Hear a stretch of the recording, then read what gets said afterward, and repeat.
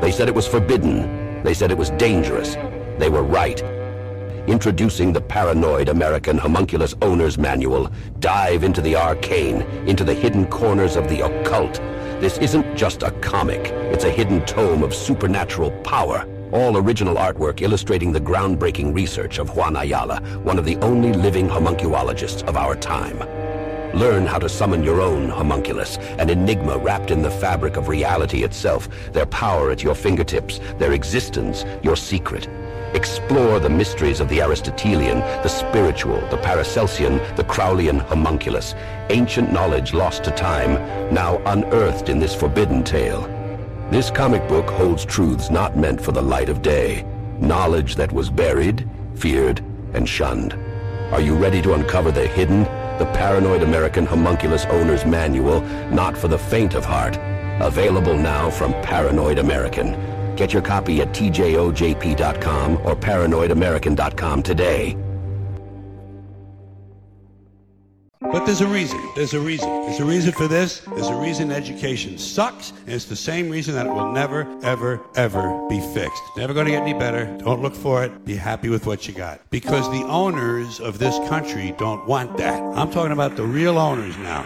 The real owners, the big wealthy business interests that control things and make all the important decisions. Forget the politicians. The politicians are put there to give you the idea that you have freedom of choice. You don't. You have no choice. You have owners. They own you. They own everything. They own all the important land. They own and control the corporations. They've long since bought and paid for the Senate, the Congress, the state houses, the city halls. They got the judges in their back pockets. And they own all the big media companies, so they control just about all of the news and information you get to hear. They got you by the balls. They spend billions of dollars every year lobbying to get what they want.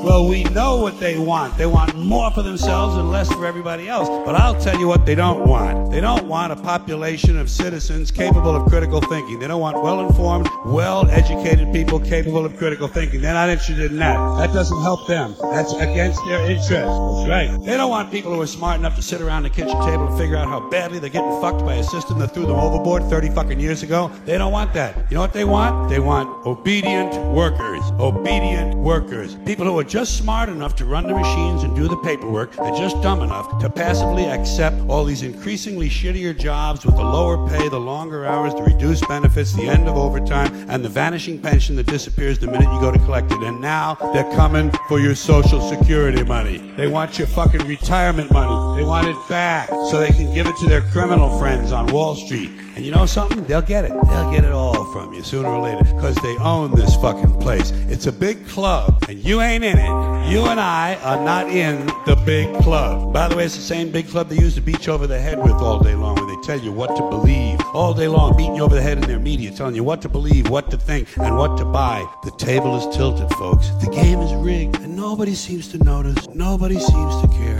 Good, honest, hard-working people, white collar, blue collar, doesn't matter what color shirt you have on. Good, honest, hard-working people continue. These are people of modest means. Continue to elect these rich cocksuckers who don't give a fuck about them. They don't give a fuck about you. They don't give a fuck about you. They don't care about you at all. At all. At all. You know? And nobody seems to notice. Nobody seems to care. That's what the owners count on. The fact that Americans will probably remain willfully ignorant of the big red, white, and blue dick that's being jammed up their assholes every day. Because the owners of this country know the truth. It's called the American dream because you have to be asleep to believe it. Welcome. I don't know. I was going to do some stupid shit, but welcome to the Juan Podcast. I'm your host, as always, Juan. We got a board today. We're not live today. I feel like being live sometimes is a lot of pressure. Just, having to perform. You're watching that counter go up and down. Roman starts telling dick jokes and the counter starts going down. So it's like, nah, fuck that. You know what I mean? So I didn't want to do it live, but I'll put this out. To tell dick jokes as much as we want now? We can tell dick jokes as much as you want. This is going to be on the RSS feeds here. Not this week, but I think this week. No, next week. So, yeah, whatever. Anyways, a week from now. Today is May 27th, 2022, 7:12 p.m. Eastern Time. And follow me on social media at the 101 Podcast. Thomas, you want to plug your shit? Then Roman and Gabe. Yeah, right on paranoidamerican.com. I make comic books and soon-to-be games and music and animation, all about conspiracy theories, occult research. I got a pinup series in the works that you guys will probably like. But yeah, check me out, Paranoid American on Instagram. And if you want to see all the latest stuff, because the website's got a lot of free things, but not. Hold on, we lost you? Give me a second. I'm here. They keep trying to put me back, man. There you go. Uh-oh. You got games out, dude? That's awesome. Yeah, I'm working on a couple. I had one that was on the Amazon or the Play Store and on iOS, but one of the end bosses was a naked Alexander Graham Bell, full with a little dangly bit as he ran back and forth across the stage, and you were like, it was like a top-down shooter, and it got classified as nudity, and it got pulled off the stores, and I never like made a censored version, so I need to go back and. This was early on, and it was before they had all the extra rules. So once they started passing the rules, it got pulled. But anyway, separate tangent for another show. We can talk about my nude Alexander Graham Bell video game. Damn, that's awesome, dude. Damn it, I wish I had played that before it got banned. I can send you a copy. Oh, really? Oh, damn! Let's go. Yeah, I'm with it. I'll give you a full on review. People watch my Stitch for game reviews. Absolutely. Kidding. I ain't got that, but I fuck with it. Homie Romie here, Rising from the Ashes podcast. That's it. That's it, bro. Damn. That's it. We keep it short and sweet. Gabe? So I'm Slick Dissident on YouTube, and I weave with the Weaving Spiders Welcome Crew on Saturdays into Sundays, also Wednesdays into Thursdays. It's like a part-time job nowadays with them spiders. And I'm also hanging over on the Interverse podcast with Chance Garton, and you can check us on Rockfen over there. And if you have to, you can come over on the YouTube side. Links to everybody's shit will be in the description below. But I always like for people to just plug their own stuff, you know what I mean? So today we're going to be getting into something that's near and dear to my heart. It's near and dear to Thomas's heart because we're Florida boys. You know, we're here in Florida. And obviously Homie Romie came through the hood. I wasn't in town. I was down south by the Everglades, right? I was down south by Coral Castle. And apparently this place blew Homie Romie away from how crazy it was and all this stuff. And he brought up this enigmatic figure. And obviously I'm the rabbit hole master. I can't deny a good hole when I see one, right? I like to be in all holes, you know what I mean? So Homer Simpson for you. You connect the dots when you start going down these rabbit holes, and you connect them to other people, et cetera, et cetera. So we're going to start with Henry Flagler, which Flagler College, Flagler County, the Ponce de Leon Hotel, what's the name of that? The not the Alcatraz. Alcazar or some shit. Alcazar, yeah, which is now the Leitner Museum. Yeah, which is a museum now. He had a couple other ones, and then there was a lot of Henrys involved. There was Henry B. Plant, Thomas Plant City. That's the guy from Plant City and Tampa Bay and all this shit. So when I started researching these guys, I go, oh, that's why that's named that. Homestead was the first homestead, down over by that part of Florida. So that's why it's named Homestead. I'm like, oh shit, I got a house there. So it's like you start connecting the dots to why these places are named what they're named because of the people behind it, because of the lizards behind it. And you know how the saying goes, if it looks like a duck and quacks like a duck, it's a lizard person. So guilty by association, these lizards in power, they are lizards. Okay, so Henry M. Flagler, I wanted to start with him because he's the one that really pushed through for the railroad system from St. Augustine all the way down to the Keys. And if you see his association with John D. Rockefeller, which he was John D's right-hand man, John D., okay? John D., you know what I mean? Jaundice. You know, he started this endeavor on the second half of his life after he had already retired from Standard Oil. So he helped establish Standard Oil with Rockefeller, and because of him, it was because of another guy's business model, but he was one of the founders, one of the key players in the founding of Standard Oil. Now we know Standard Oil. You have ExxonMobil, you have all these other conglomerates and these huge companies that came from that because they were a monopoly. They got sued for being a monopoly. But this guy, who they call him the father of modern day Florida, Henry Flagler, he was involved in establishing Standard Oil. So you have the lizard money there. You have the Rockefeller Foundation, which has their hands on a lot of different things, which that's a whole nother rabbit hole in itself when you start digging down that line. You know, the whole Illuminati confirmed fucking bloodline and all this shit. You start going down those things. So I did a little bit of the history behind Henry Flagler, and I wanted to read a quote by him because it relates to what we're going to be talking about today. So he says, "There has never been anything worth obtaining without grief or suffering and disappointment. He was born January 2nd, 1830. Died May 20th, 1913. And he died only because he slipped at the Whitehall mansion, which he had made for his third wife, and he succumbed to his injuries." So the dude fell. I had a neighbor die the same way down the street. He fucking fell in his garage, broke his back, never to be seen again. I had a friend of mine in California die the same way. Slipped coming out to his garage. He didn't post on social media for like 3 days. Somebody went to his house like, "Yo, you all right?" Found him dead in his garage. Craziest shit ever, dude, because like that shows you how fragile life is. But when you're a lizard, it's okay because you keep on living. But you know, I had talked to you guys before about my idea of these alchemists, right, where they are it was introduced to me by Manly P. Hall, a Paracelsian Elias Artista, which was this alchemist which supposedly once you attain the highest form of alchemy and the purification and all this stuff, depending on which grimoire or which path you take, you become immortal. These are guys that I say have become immortal because there are fucking statues of them. There are roads named after them. There are counties named, and we just lost Homie Romie.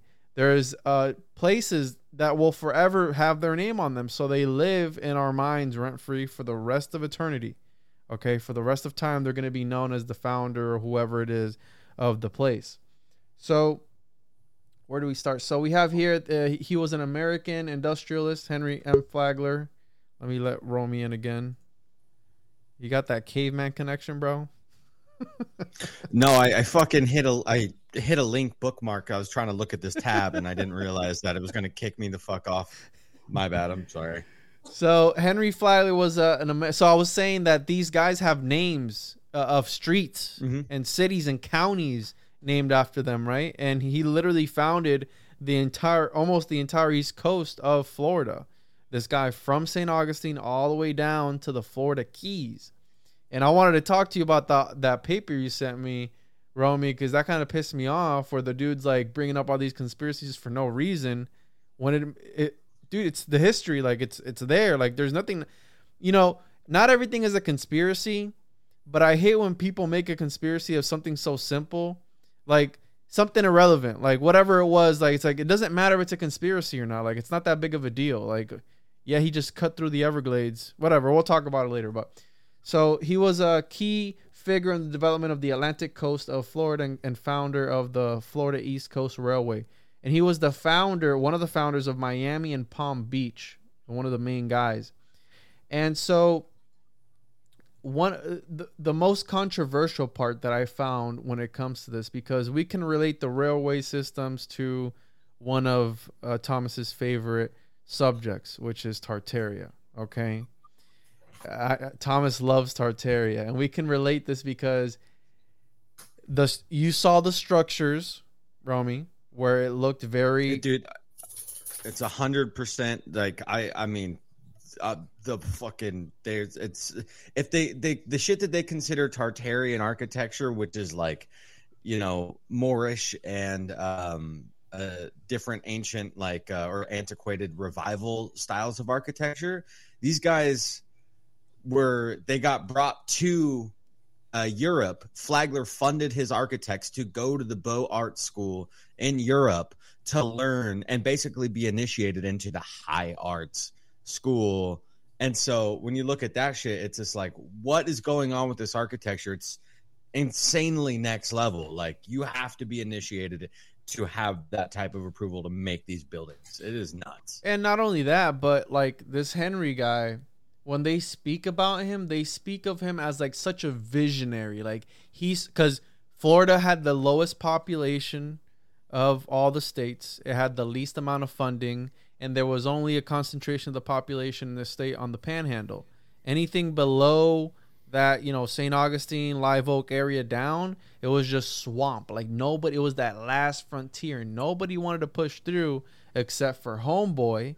And then we have the other Henry B. Plant, which is the other guy. He established the west coast of Florida, Fort Myers, Tampa, Cape Coral, all that side. Now, they had a monopoly on the railway system, okay? But they both supposedly met secretly, and they came to an agreement that they wouldn't fuck with each other's business.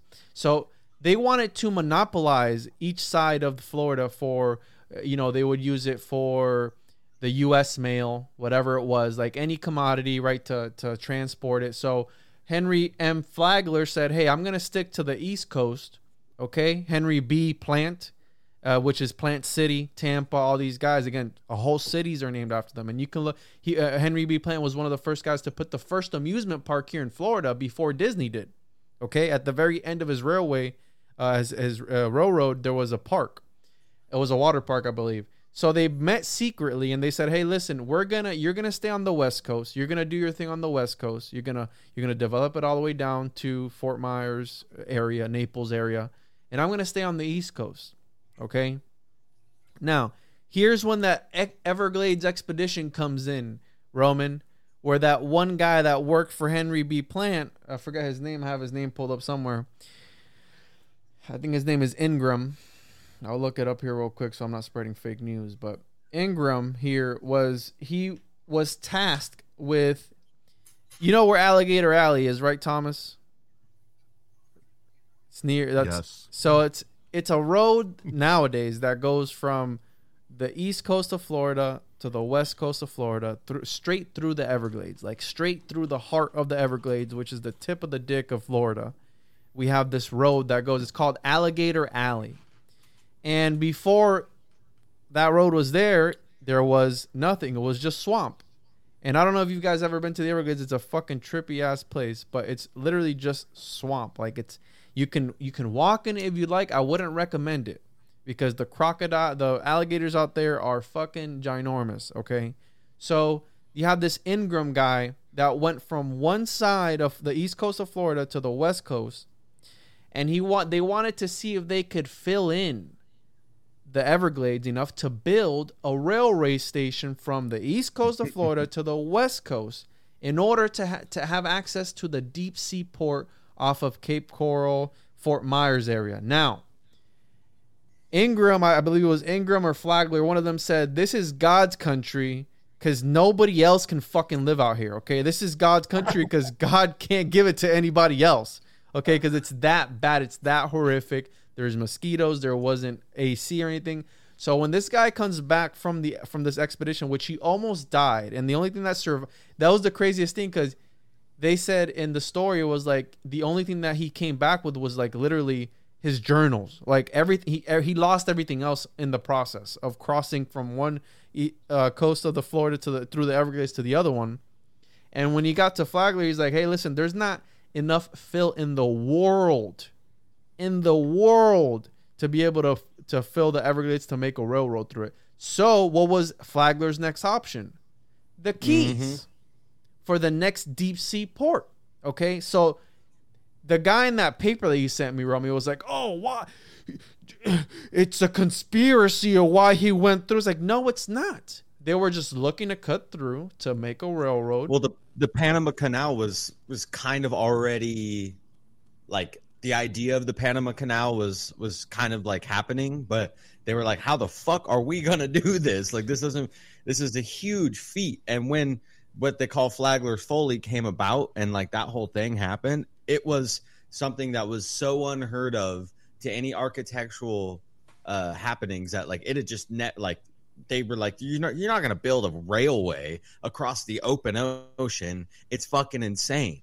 But the man was also what, 75 years old so or something? That was another interesting part that I saw where the average lifespan was 29 years old. Homeboy was 63 in this swamp. This is that's bullshit though. Whenever I just gotta interject here, whenever that average lifespan stat comes up and it's artificially low, that's not because people were getting to the age 29 or 30 and then dying off. That's because they calculate in all of the war victims, all of like the childbirth. So if a child dies at birth, that lowers, like if there's two people in a family, one of them dies at birth and one lives to 100, well now the average lifespan of that family member is 50 years, which is kind of bullshit. So just FYI to throw that out there. They're lizards. Okay. Yeah. Okay. That's when they start molting.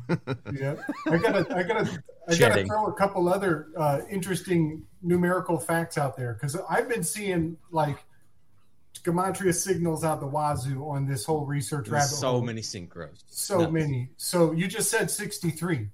And 63 is going to be a big trigger number for me. If I hear it, I got bells going off. But 63rd triangular number is 2016. And that fact is going to, I'm just going to be the guy all along as these statistics roll out who says, beep, beep, beep, beep, beep, we've got ourselves a magic number. And 63 is a big magic number. Well, and in 1763 is when Florida was ceded to Great Britain, largely due to some efforts of the original Freemasons that set up in St. Augustine. Oof. So, dude, I could drop some numerology to have you dissect, man. This will be a fun one. Yeah. Yes, please. Yeah, I'm just getting the history, like the mainstream history, because a lot of people tell me, "Oh, it's too much of a history lesson." I go, "Well, the reason that we get the conspiracies is because of the history." So let me kick something out here. Real work. Let me kick something out in terms of history. So first of all, it's cool that we're starting with Florida because I believe according to the source, but St. Augustine in Florida is kind of known as the nation's oldest city on record. It was founded in I don't know the exact year. It was in like the mid 1500s. I think. Okay, yeah. So it's known as one of the oldest, cities in the entire nation. On top of that, St. Augustine was also the first place where Freemasonry entered the South, essentially, specifically Florida, was through St. Augustine, which shouldn't be too big of a surprise because it was the one. Yeah, don't start putting me into a box, man. And then also, since we were talking about Flagler, and you mentioned that he kind of came through St. Augustine and traveled through there, a really interesting note here is that when he went to St. Augustine, it was because he was on his honeymoon, and he was just there with his wife to, just to kind of like check out this new area that not a lot of people went to. And he was so underwhelmed by, I guess, the service and hotel. The options of, dude, he didn't like it. And he was like, man, there's a gap in the market here where we can come and make a killing. So like the very, very first DNA of Florida was essentially a cross between Ponce de Leon's Fountain of Youth of like old people wanting to live forever, which we still have in Florida. But it was also this DNA of just like lavish hotels and luxury and tourism outside of. And he named his all the fucking statistical. hotel Ponce de Leon too. Yeah, dude. Ponce de Leon. And to this very day, it still attracts old people that want to live forever. So. Well, and I want to add on to what you said, Thomas, because depending on where you're at, I thought he came down because a lot of people who suffered from, I think it was, what's that one disease where you need to get sunlight, where it's not typhus, not monkeypox either. You fuck. The consumption. No. So the guy from Coral Castle had it too, and that's why he came to Florida, because he needed sunlight and he needed the vitamin D. Anyways, it was because of his wife's health that he needed to come down one of his wife's health that he needed to come down to get. She needed sun or whatever, and then he was underwhelmed with the hotel, and that's how it all started. He wanted to buy the hotel, and the guy was like, "Nah, fuck that. I'm not selling it to you."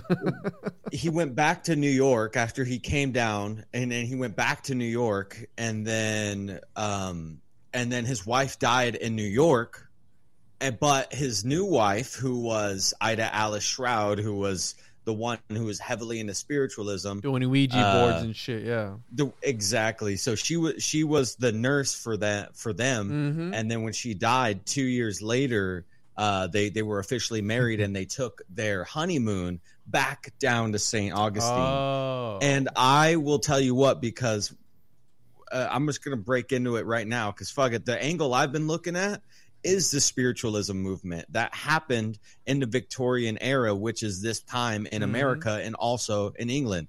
So everybody was getting into the occult. This was seances. This was the tarot. This was all this shit was happening at the same fucking time that all of these people were doing all of these things. And so spiritualism started in New York, and then it made its way down to Florida in Casadega, which is just right outside of fucking Orlando, which is right outside of St. Augustine, which is the area that they went to. And so when his wife, who was already into spiritualism, went back down there, and she was knowingly didn't fit into the New York scene at all.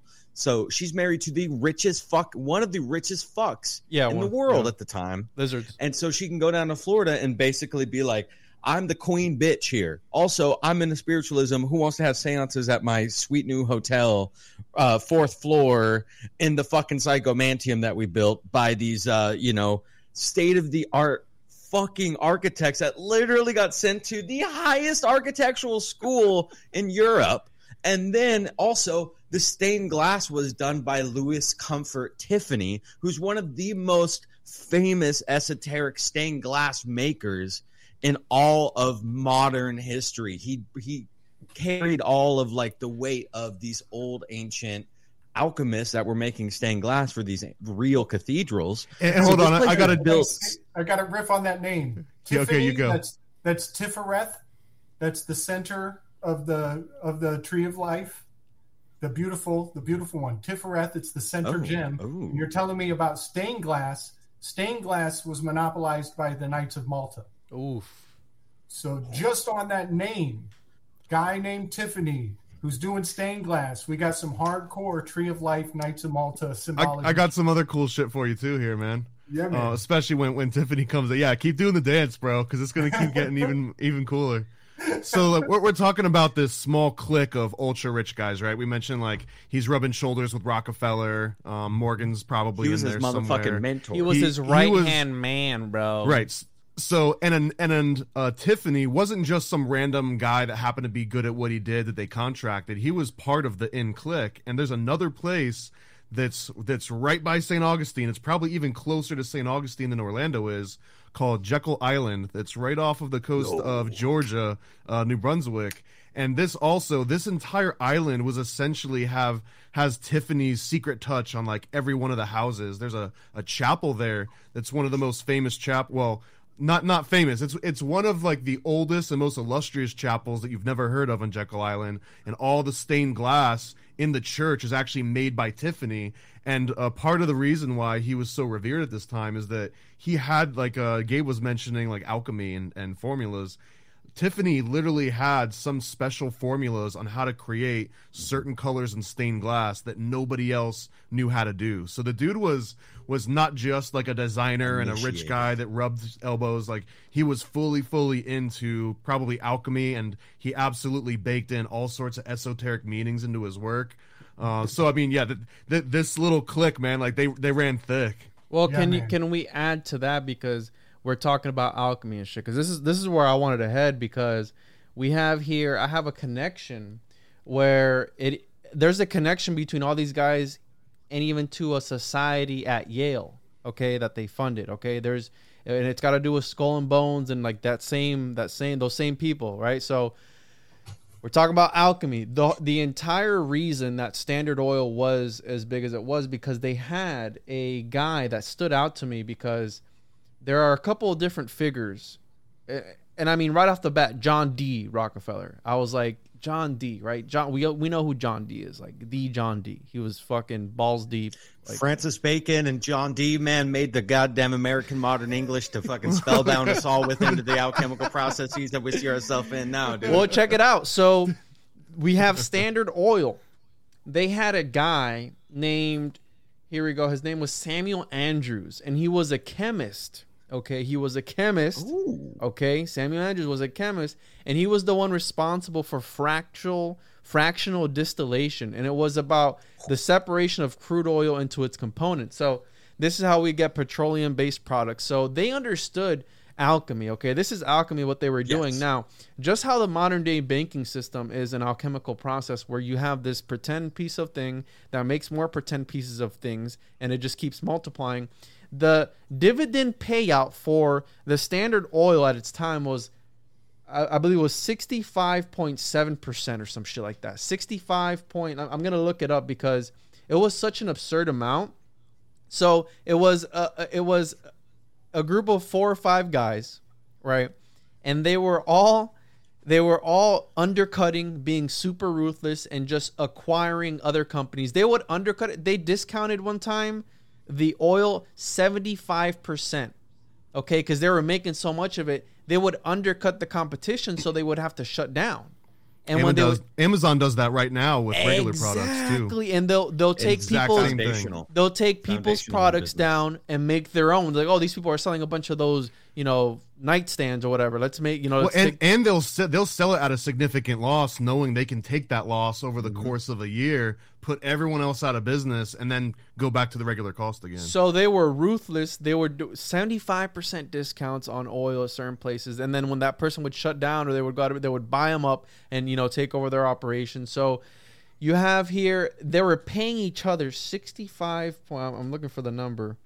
60-something% dividends, which is ridiculous. 63 probably, baby. Probably 63. 3, 6, and 9. It was you're not worth 60%, Juan? No, got it, man, bro. You but you worked it. They were making the amount of dividends that they were making. I'm sorry, I'm on the wrong page. That's why. The amount of dividends that they were making is like you could already tell that they were just paying themselves. Like they were doing this just to fuck with people. Like eventually they got taken down and then they just got split up into other conglomerates. But the way that they were operating was obviously just like a money laundering scheme where they were just paying each other a crazy amount. And that's how Flagler was able to retire and go on to... So some have speculated that if not for the court ruling, Standard Oil could have possibly been worth more than $1 trillion in the 2000s if they wouldn't have split it up. But obviously there was the monopoly because they couldn't do that. Let's not forget about, too, what you're talking about, profit margins and making money, but this is literally the same clique that created and instituted the Federal Reserve. So, yes. I mean, if you want to talk about printing money, they literally printed money. Like, there's not a more literal way of describing that. Yeah, so... I think there's... Go ahead. Oh, I think, well, there's obviously the exoteric foundation of America. Then there's the esoteric foundation of America. I think the entire foundation of this country was built on predetermined plans. And this whole, I've been seeing mirror symbolism, and I started looking it up. I'm like, land of mirrors, Florida, and just started I was like, what the fuck is this? There's mirror symbolism. Because with Gabe's work, he was talking about the golden calf, right? Which is like California and Florida, the journey between the two. And the similarities between California and Florida are pretty fucking up there. I mean, obviously, geographically, they're separated, but they're almost like the pillars, like the two pillars, because they're long, they're very wealthy, they have these tax situations, and one's very red, one's very blue. But that's the perfect united understanding of alchemy to make purple, and but the esoteric foundation of this country is so deeply occulted in some master plan, some grand master plan, if you will, that it blows my fucking mind, because the more we look into it, the more obviously questions we have, but I think we're getting a lot of answers, a lot of people say oh, I ask more questions and I get more questions. It's like, I don't know about y'all, but I feel like I'm fucking getting some answers. Like I feel good with the progress that we're making. I feel like I keep getting like I'm ready for the 1700s. Okay, now I'm ready for the 1600s. All right, now I'm ready for the. You know what I mean? Like that's the progress that I feel I get to make. I want to point out something. I want to point out a key ingredient Homie just laid down. Florida and California, they compete for the title Sunshine State. Mm-hmm. So we've already talked about stained glass windows and magical light, that it was monopolized by the Knights of Malta, Maltese Knights. That's an MK Ultra. Knights of Malta are MK Ultra. It's the OG origin. Knights of these balls is what they are. Right. And now they're fighting. And now they're fighting for the title of Sunshine State. Right. And that's the magical square of the sun is 6 by 6. 6 times 6 is 36. So this is going to be a key. We're finding patterns already, and everything Homie has said, we're finding patterns. They got the sacred light. They're fighting over who gets the mantle of the light. We're seeing these 63s all over the place, 36s. So this is playing into my research in a major way. And I just got to say, FL, Florida. F Flagler. is a 6. L is a 12. But you've reduced the 12 to a 3. So you got FL as a 6-3. This is crucial. Can I do some screen share so I can lay this out? Yeah, did you pull it up? And I wanted to bring up so from 1882 to 1906 standard paid out $548,436,000 in dividends at a 65.4% payout ratio. What the fuck? And their total That's nuts. That's fucking stupid, bro. Like the total net earnings. So much money was in the fucking 19th century. In the 19th century, bro. These dudes were, one of the guys, one of the original founders of Standard Oil, built a mansion, and he had to shut it down because it was so big that his servants couldn't keep up with how big it was. On Euclid Avenue in Millionaires Row. Euclid Avenue. Okay, the dude built a house that was too big, and they shut it down. Like it was closed for like 25 years because it was too big. What? Yeah, bro. Holy shit! They bulldozed it down. Yeah. Did you pull up your screen? What the fuck? Hold on. I can't. Almost. Okay. All right, let me hop in here real quick before you start sharing. Is that okay? Yeah. Okay. I want to share this story because it might become irrelevant later, but I wanted to give just a little tiny history on Ida Alice Flagler because I find her fascinating, and there's really not a lot of information out there, and I want people to get the fucking story straight. There's a reason. There's a reason that they tried to hide all these things and paint her as crazy, but Flagler really did respect her. And here we go. Ida Alice Flagler. She was the daughter of an Episcopalian minister. She was born in 1848 and spent her early years in Philadelphia. Her father died when she was a child, and her family was subjected to poverty in an age where there was no social services to provide a safety net. She had a short career as an actress and went into nursing. She was the nurse of Mary Harkness Flagler, Henry Flagler's first wife. 2 years after Mary Flagler's death, Ida Alice became the second wife to she became the second Mrs. Henry Flagler. St. Augustine owes a lot to Ida Alice. It was on their honeymoon that the seed was planted for the Ponce de Leon and other Flagler enterprises in St. Augustine. The full extent of her involvement is not actually known, but is probably substantial. She was not accepted socially in the New York scene, so this would be the substitute palace where her husband's wealth and position would put her at the head of every single event.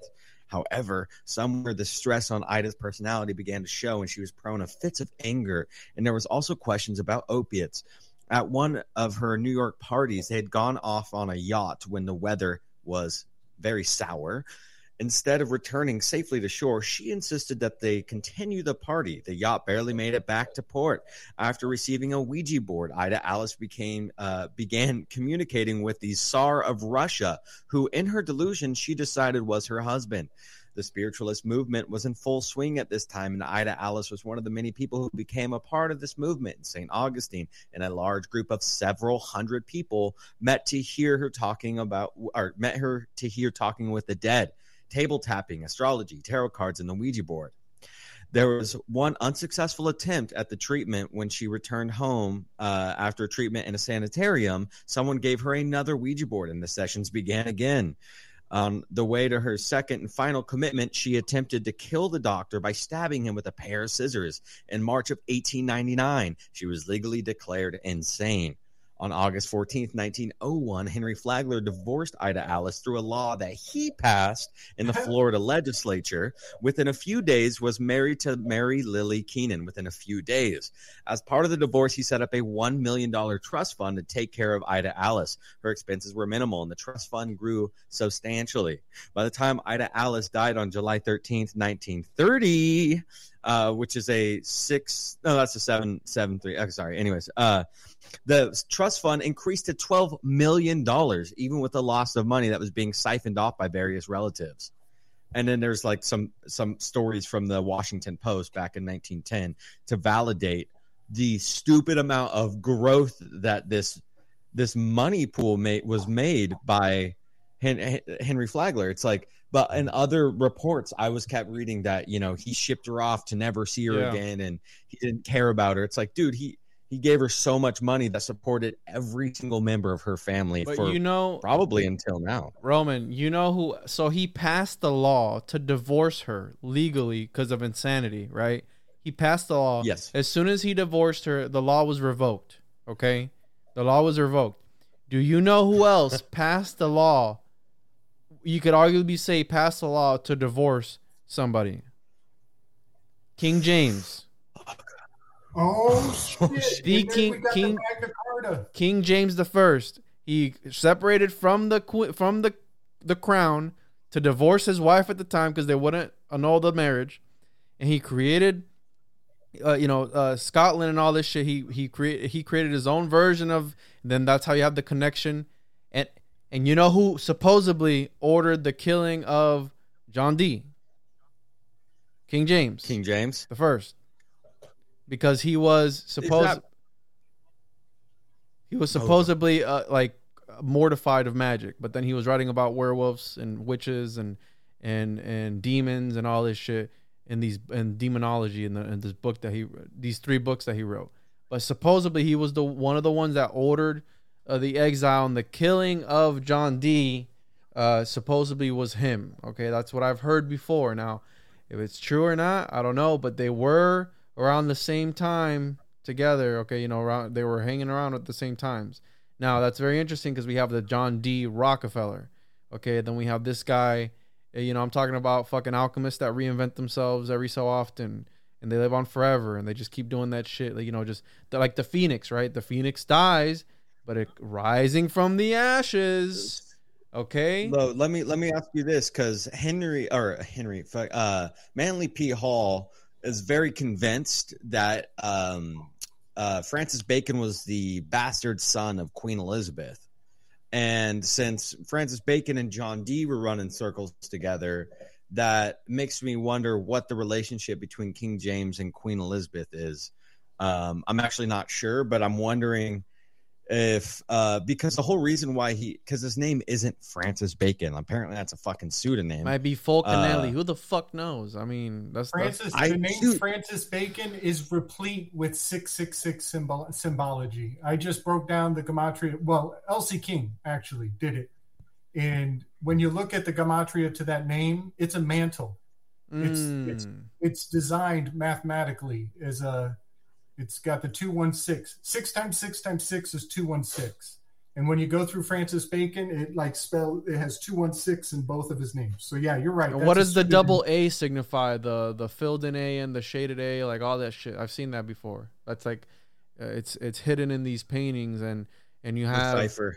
You have the first letter of every sentence like spells out, like bacon or whatever the fuck it was. Like, what's all that about? Do you know about that? Yeah. I think he thought about the cipher. I think he thought about the cipher before he even made up his fucking name. Oh, because I think it was his life was so esoteric. This is all Manly P. Hall saying this, by the way, that his life was so esoteric because he was the bastard son of Queen Elizabeth that he couldn't even be himself because, he would never have a right to the throne. And he had to basically become a lawyer and, put out all of this, information on the side to try to basically be foundational because he knew he would never be part of the actual royal family. And so then he started, fucking with John D. And so it's just like, because here's another thing with this whole thing. And I'm sorry I'm ranting. I'm fucking so caffeinated, but I love it. Anyways, the New Atlantis, written by Sir Francis Bacon himself. And I think he died in the process of writing. He never actually finished the book. But that whole story of New Atlantis is talking about this Atlantean style culture that's going to emerge out of the West, and it's going to overtake the world, and it'll be the new society, right? The high society of Atlantis, but the new Atlantis in the West. And a lot of people think that's what America is. And you fucking go. I went to the Ponce de Leon Hotel and I saw the rotunda, and the art on it was just next level. And I'm talking like it was very Atlantean. Like you had Poseidon up there, you had all of these different gods, and I tried to decipher a lot of the language, but it was multiple languages all on one rotunda. It wasn't just Spanish. So it was fucking wild. And I think they might have been looking for Atlantis or following in the footsteps of these old occulted texts where to like basically foundationally create the new Atlantis, or I don't know. But I think that with the mirror shit that I want to get into later, like there's something with that shit, man. Like, I don't know. It's blowing my fucking gourd. Yeah, and who is it? The Obscura. John D was all into that shit too, right? The Camera Obscura or some shit, where it was like optics and all this stuff. Yeah, it was the early cinema. Yeah, it's early cinema, and he was the. Can you share your screen, Gabe? I'm not seeing it at the bottom to add it. There you go. Yeah. Well, yeah. After you're done with this guy, I wanna weave in that other stuff about the secret society, quote unquote, because that I want to go down, because we have the chemist, okay, we have the chemicals with Standard Oil, we have the mysticism with Henry Flagg, because it was very secretive, right? All the things that we see is very secretive. They don't show a lot. So secret. It's just the tip of the dick of the iceberg. Like, they don't give you the whole shaft how we want it. They just just the tip. And so here we are. Let's see what Gabe has for us. And for those listening, Florida to a T, man. We're on YouTube, so check this video out for the visuals. Yes, sir. So this was kind of fun. I did a pull up on all the area codes in the United States. And I am seeing quite a few very interesting patterns. So the very top line here, these are harmonic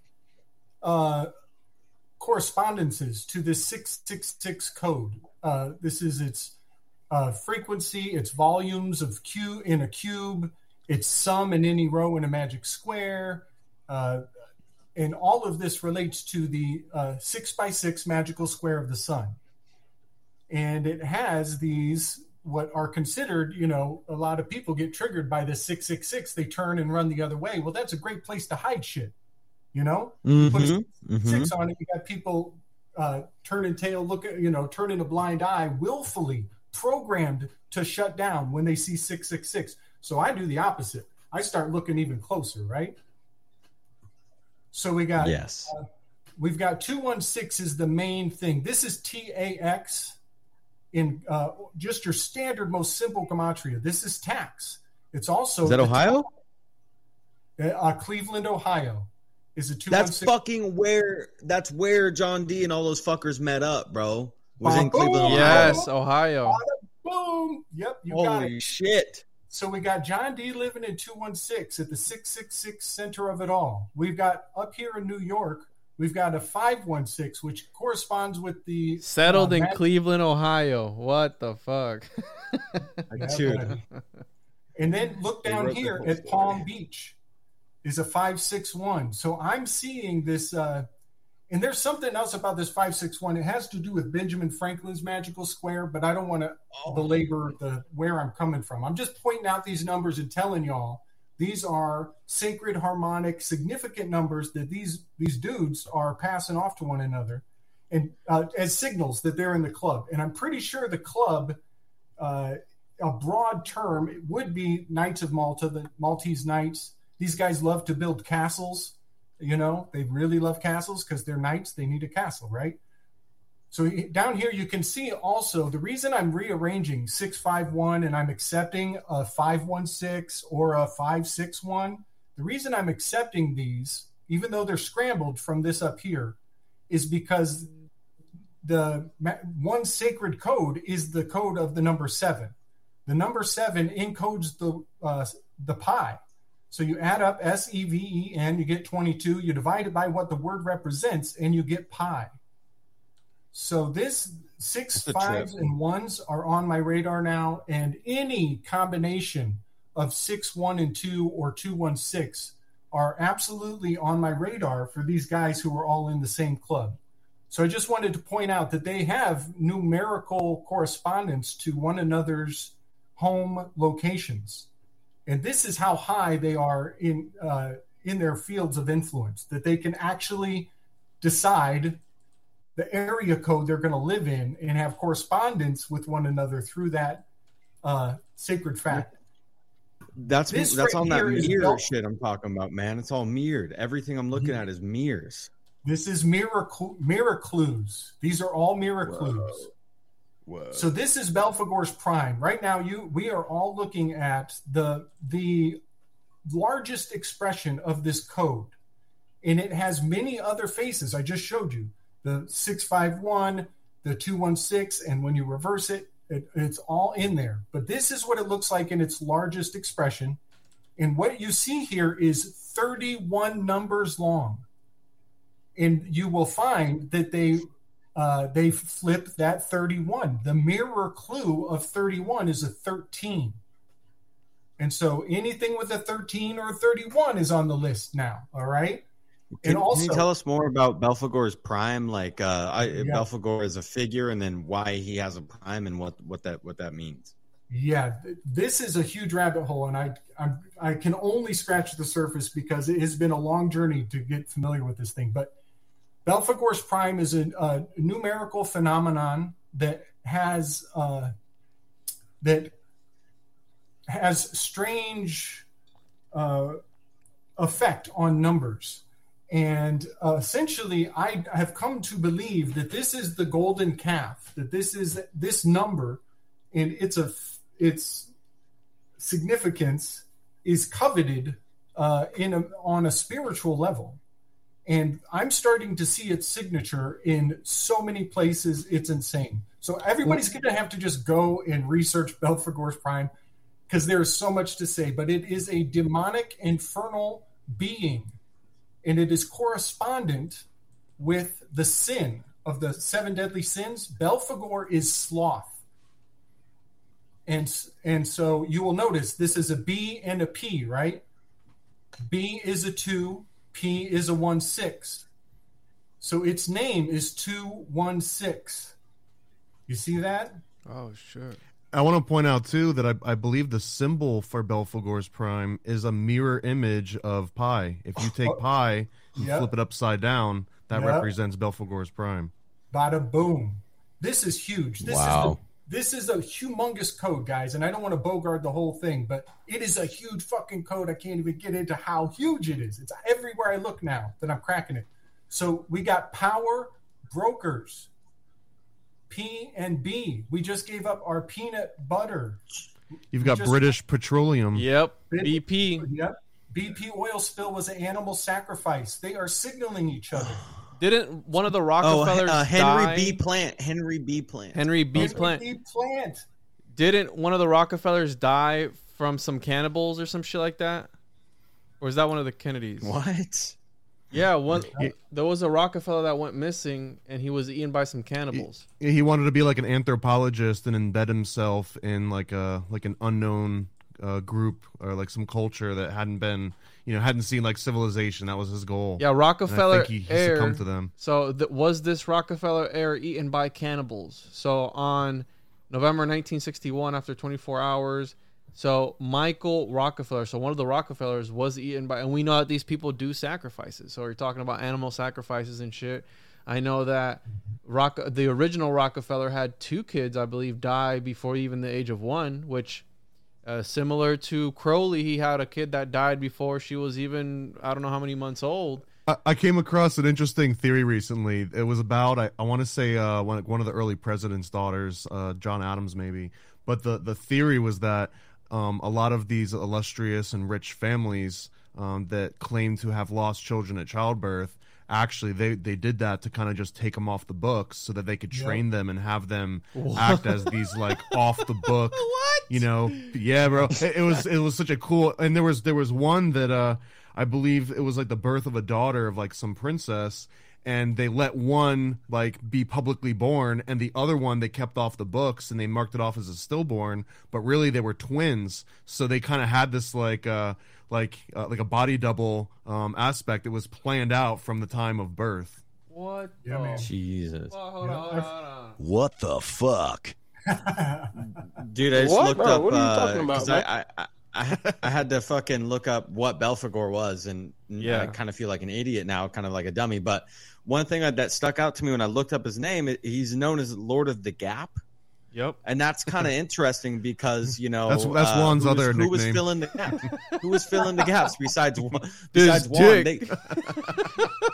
Florida is the penis. Florida is the gap filler, right? Because motherfucking Henry Flagler was going out here and like, you know, filling the gap with his railroads and On like, his filling the gap honeymoon. with his- On his honeymoon. You can't get too close to the truth. You get too close to the truth, and these motherfuckers come a knocking. All right, you gotta make sure. Yo, so check this out. This is fucking crazy. Go ahead. So Belphegor's Prime. I've never even fucking heard of that in my life, but you're blowing my mind with this.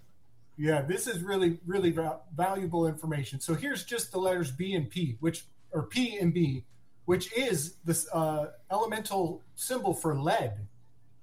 So, I mean, the correspondence of this. 36. Jesus.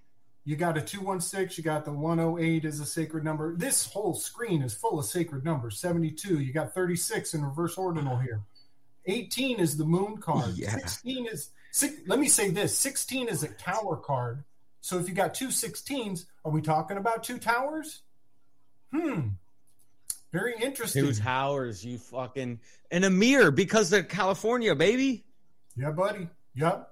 So here's Henry M. Flagler's entire name, and it's got the 63 in Jewish reduction down here. Thought that was interesting, at least worth taking note of.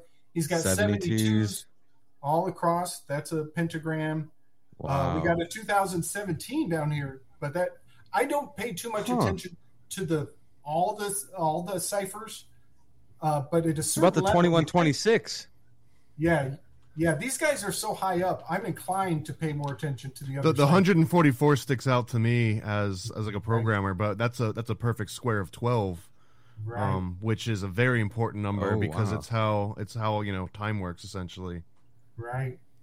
Wow. So let me try to do this. 162. There was I think you pointed out. That's crazy. It's just left and right coded on codes. It's wild. So you drop the M out of his name. If you pull the keystone, the middle initial, the M idle initial, if you pull the keystone out, some really amazing things come in correspondence to when he was born. 183. 183. The year he died, 1913. Really close to down here, 1912. I'll say this, Gabe. Sometimes when I look up the death, like Wikipedia will like sometimes Fucks it up. I swear to God they fuck it up. They fuck it up on purpose, dude. Yeah. He probably actually died in 1912. Yeah. Like right. Yes, man.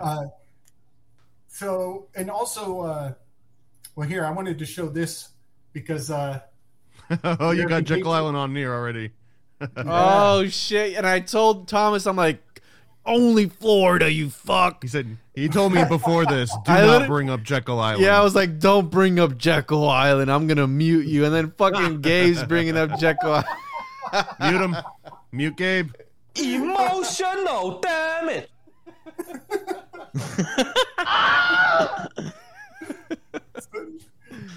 So this is just very interesting because, like Homie said, we've got the vying for the mantle of Sunshine State. Even Georgia, they got all those peaches. I mean, we're looking at two pillars, that competition. the controlled full It's spectrum. called DP, Gabe. DP. DP for that BP. So yeah, this is absolutely, in my opinion, a bit of a Masonic tracing board. And if it's not enough that the J to the J and the B, look at the fact that the whole country is a checkered board pattern. Mm-hmm.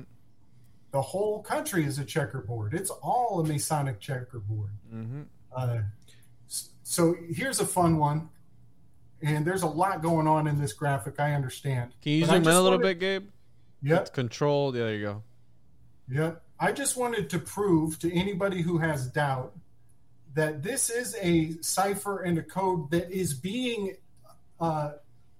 pushed on to the unwitting masses. We are unwitting participants in these rituals and ceremonies. And that's where shit gets nefarious. Everybody's like, oh, who cares if they speak in code? Well, guess what? You're in the club and you didn't even fucking know it, because when you sacrificed your TP, when we had TP shortages, you were participating in a tax. You were being taxed unwittingly. TAX 216. And when you put your peanut butter on the recall list, that was very much a ritual, a ceremony, giving your attachments up for this for the New York, basically the stock exchange. These guys are worshiping the golden calf, and they're not telling anybody.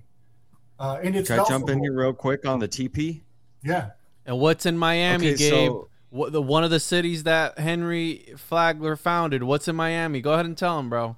What did they just put up in Miami, bro?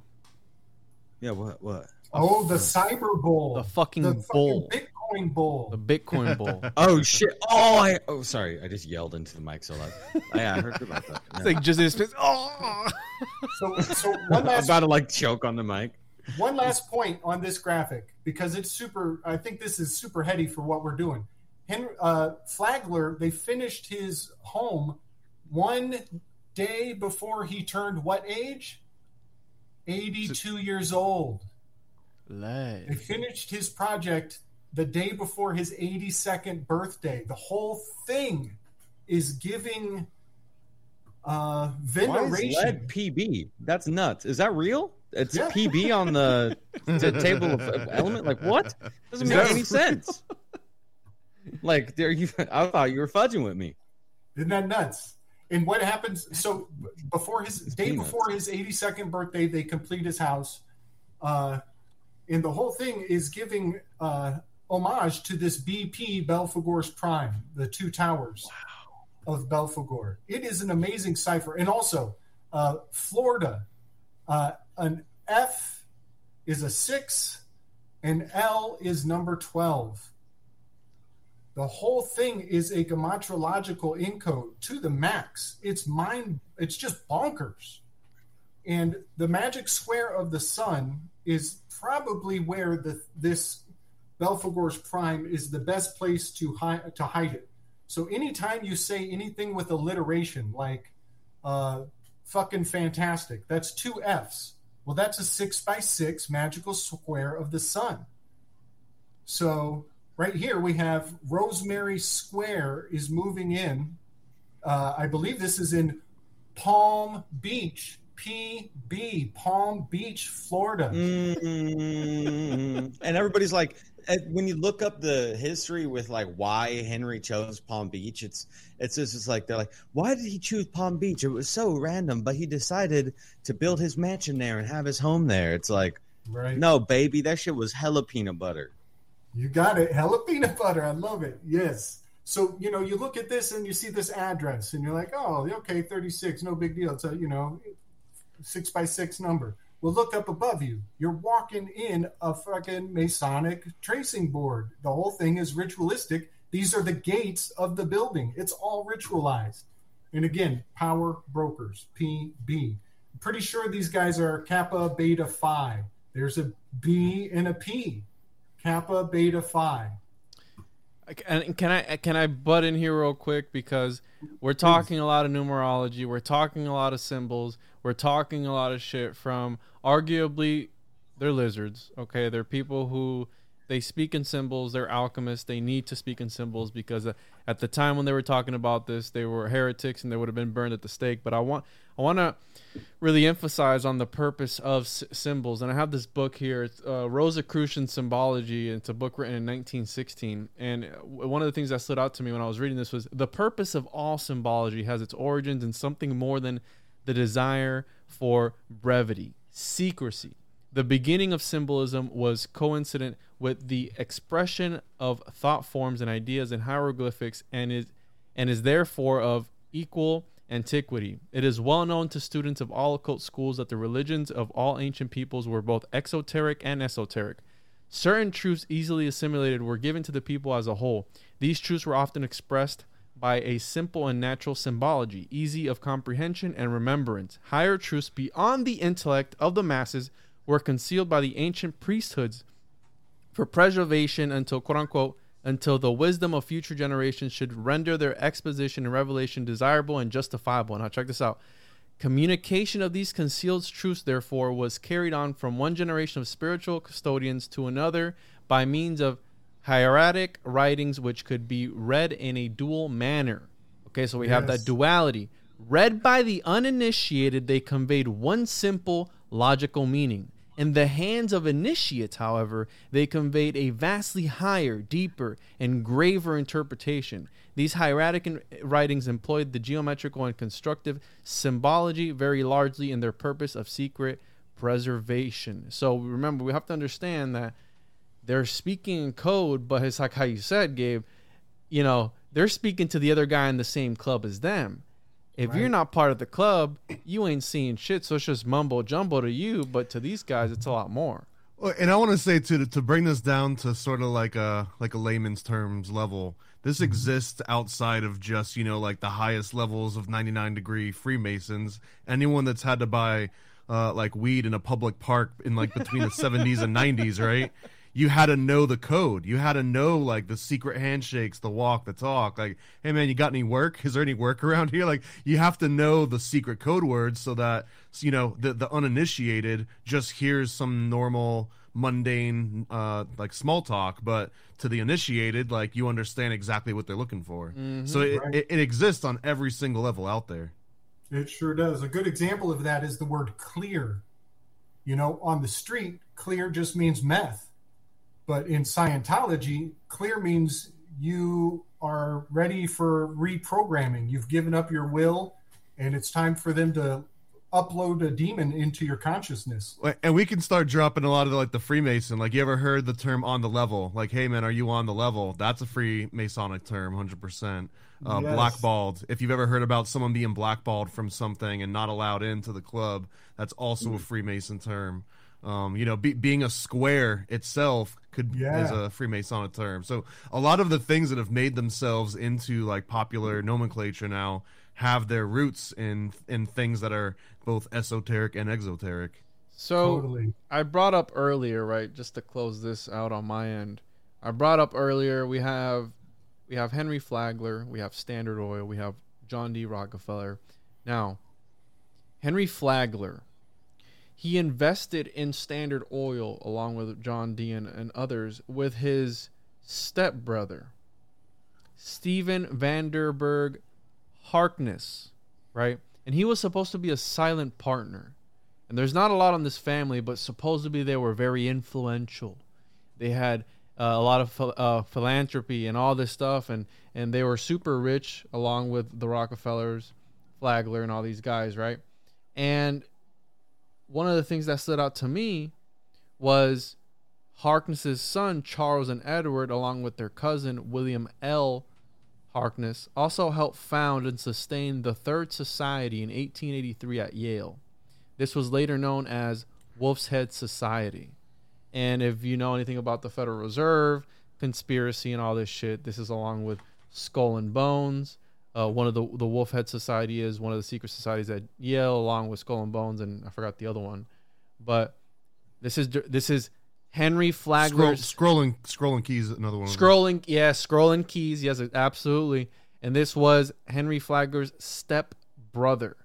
Okay, so again, Henry Flagler's step brother's kids, but again, just how I believe that John D. Rockefeller was in secret society, because they knew, you know, he was in bed with J.P. Morgan. You know, all these after the fact they're in bed with each other. J.P. Morgan coincidentally says, let's see here, one of his quotes is, "Millionaires don't have astrologers, billionaires do." Supposedly that was J.P. Morgan that said that, and we know that they were all in bed together. So maybe, you know, there was enough secrecy where they didn't, you know, what is it? 10% for the big man. You know what I mean? Like, you know, this guy's up top. We don't really talk to him. We run our own thing. We just give him a cut. Well, and not to mention that Yale and all the secret societies at Yale wouldn't exist at all if it weren't for the illegal international opium trade that all those guys were in. And the which the petroleum started business, where, Thomas? Which started where? Go ahead. You're leaving me in suspense here. No. Well, one of the biggest the drug. I learned it from watching you. Yes. So one of the biggest drug places that when drugs started to come into the States was through Florida, because it was, you know, they had such a big coastline. Oh, got you. It was unobserved, and the opium and all this shit, the cocaine and everything that was coming through was through Florida. So it was one of the main. And earlier, Ida Alice Shrouds was like, one of her things was like she was like on the opiates whenever she was getting them from her motherfucking husband, probably. Yeah, because they have railroad systems from the top of the state all the way down to the fucking Keys. So I mean, you know what I mean? They even called them keys. They measured them in keys. The key, yeah, exactly, the Keys. So you know what I mean? And before all the Cuban refugees came into Miami, and I mean, this is towards the 60s or whatever, whenever they had let them all come in, because that's how we get Scarface. You know, the story of Scarface. He was one of the refugees from Cuba that came in, you know, when they were just flooding the borders here at Florida. You had a majority of the population was Jewish. Now, I don't know if that has anything to do with it, but I just wanted to plant that seed that a majority of the Miami population was Jewish people. Okay? Well, and not to spread fake news here now on, because I know you're anti-fake news, but the opium trade that funded Yale mostly went through Massachusetts and the Northeast coast, not through Florida. No, but Florida I'm saying hadn't even been developed yet. No, but when it was developed, I mean, later on, they were not. Well, now I get what you were saying, but what I was getting at was after the fact that they were starting to pump drugs through Florida, because it was a fucking shithole. They weren't going to go through the Everglades to look for these fucking drug runners. Oh yeah, I mean, if we're talking about like cocaine, right? The cocaine cowboys of Miami, and not to mention too, I remember growing up in the 80s and 90s in Florida, all the stories you mentioned Alligator Alley before. That like one of the coolest stories I remember hearing is that there was all these drug dealers that would get these like black Lamborghinis and completely black everything out, the lights, the windows, everything, and they would drive so fast down Alligator Alley that the radar just wouldn't even pick up the car because it was so blacked out and going so fast. So the cops had to like change their strategy on how to catch the drug dealers just because of how they were operating and just zipping across the coast.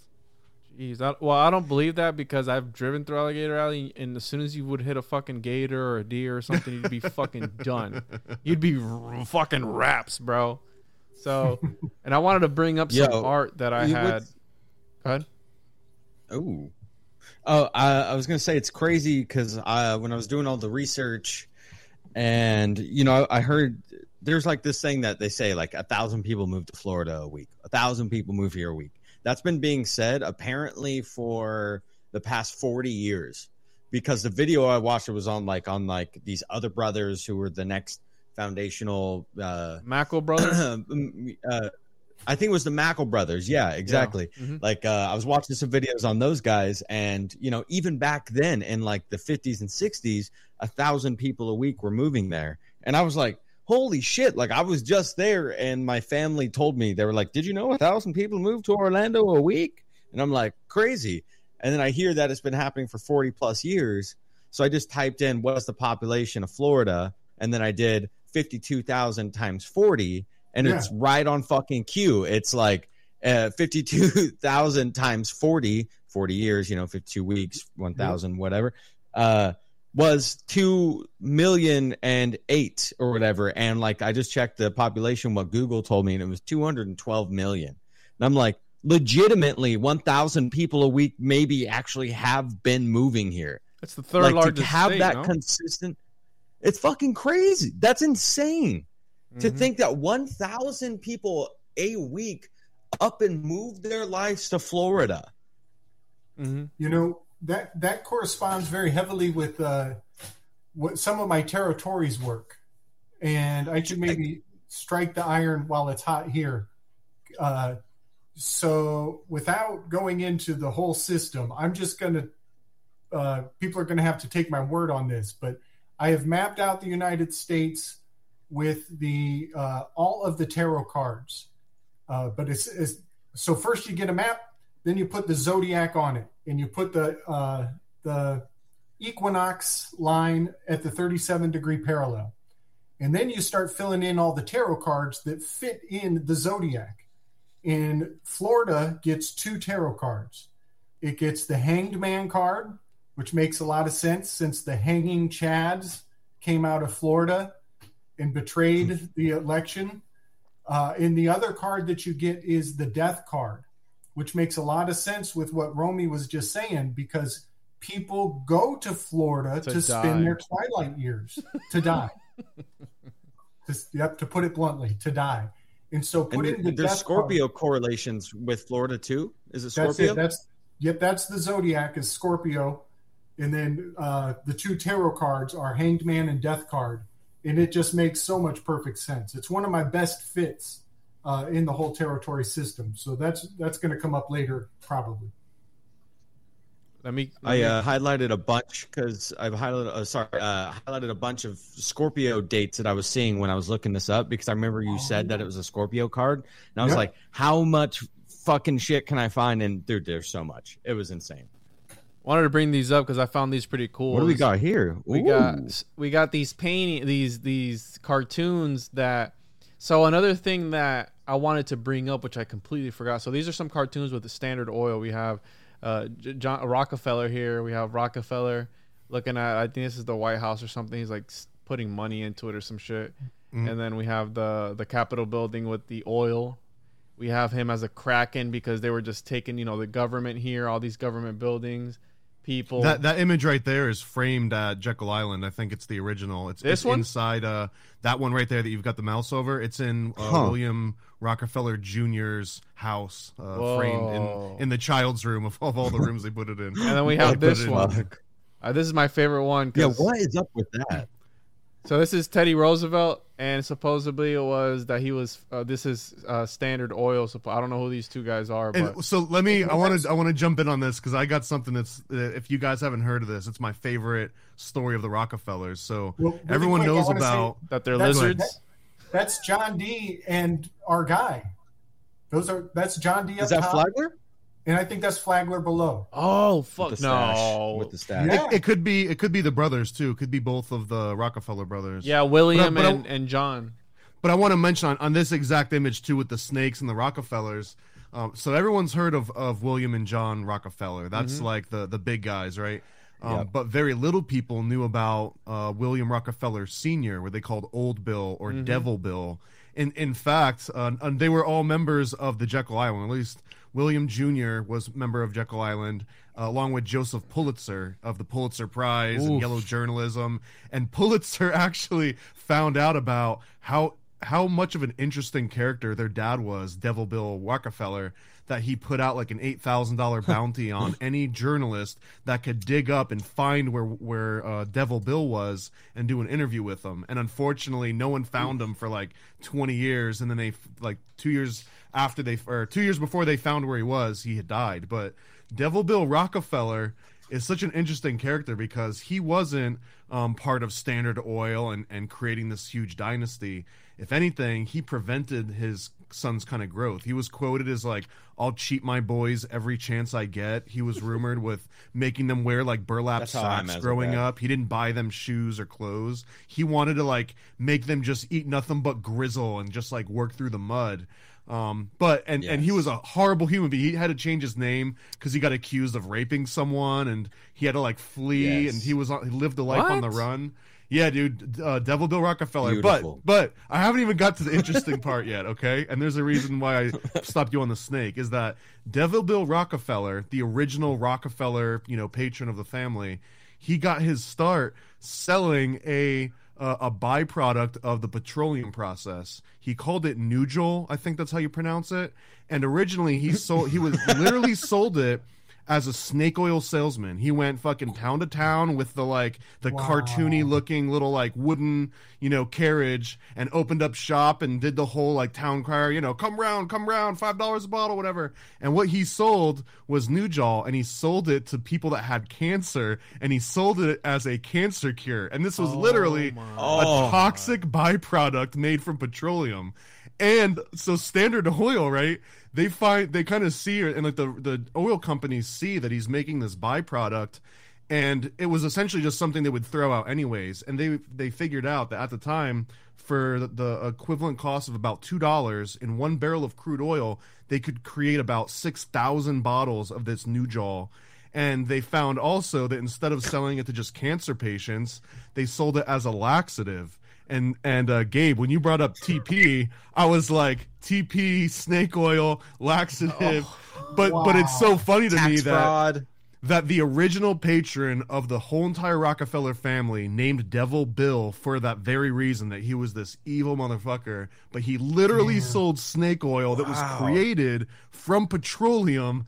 And then, of course, his sons go on to actually create the real oil industry and become, pillars of history. What the? Hold on. But if no one's ever heard of William Rockefeller Sr., he's worth a whole deep dive in himself. But what the very, fuck?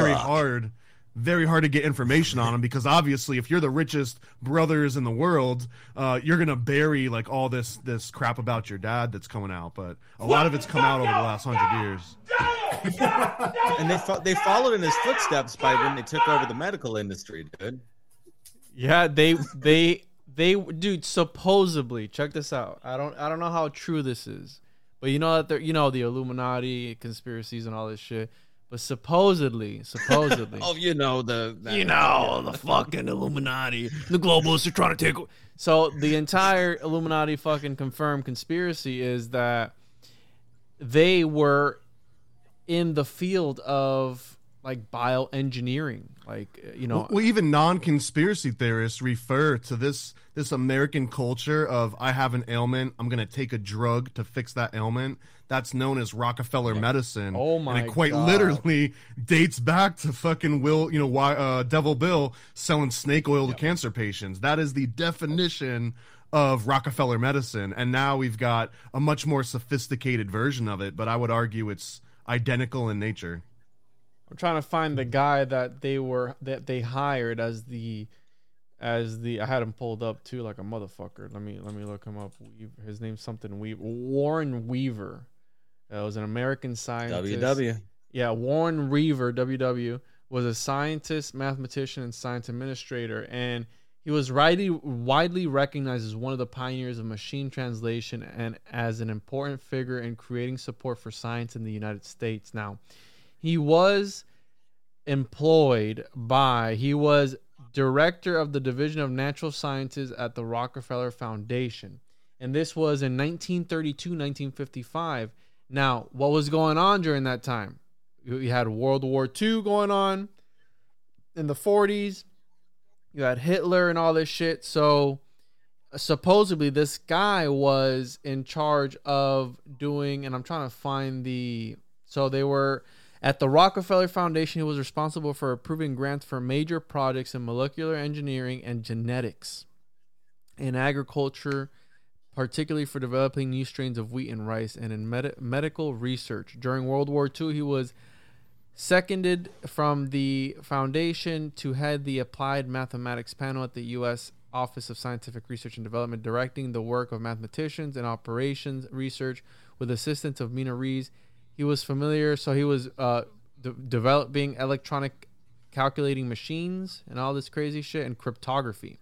So the conspiracy was that they were doing not gain of function, but genetic research, like genetic manipulation research. And I forgot the name that they used for the the field, but it was like something biophysics, some fucking crazy word. But anyways, you know, we have these talks of them making chimeras and all this shit of people, and we know that we don't know to which extent the Nazis were taking these genetic experiments to. I mean, they could have been doing a lot more than what they told.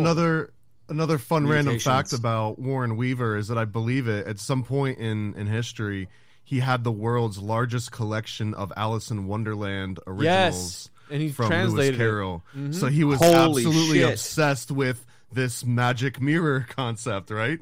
We kind of come back full circle, right back to the mirror. Yes, exactly. Fucking Other A, activity. dude. Weaver was I'm- fascinated by Lewis Carroll's Alice Adventures in Wonderland in 1964. Having built up a collection of 160 versions in 42 languages, Weaver wrote a book about the translation history of Alice called Alice in Many Tongues, the translation of Alice in Wonderland. Among other features, it provides excerpts from business correspondences of the author dealing with publishing royalties and permissions as Alice daughter. So yeah, he was obsessed with Alice in Wonderland, and he had like how Thomas said, this fucking collection. So I found this guy weird, but then the other conspiracy that I said was that they were working on, like, you know, genetically modifying people. I'm gonna look for it now, but yeah, pretty fucking weird. That's crazy. So we're doing another Alice in Wonderland breakdown, I think, on Tuesday, and Gabe's going to be there. So we going to use that. Are you right here or are you right there? I'm the Are second you here? one. Yep. Yeah. This one. This one. Other one. Other So one. Here, give me 5. We got to do that, dude. Yeah. Points. On Tuesday, because the Warren Weaver, that's a beautiful weave, dude. Like the Wizard of Oz shit. Oh, Alice in Wonderland. Damn it.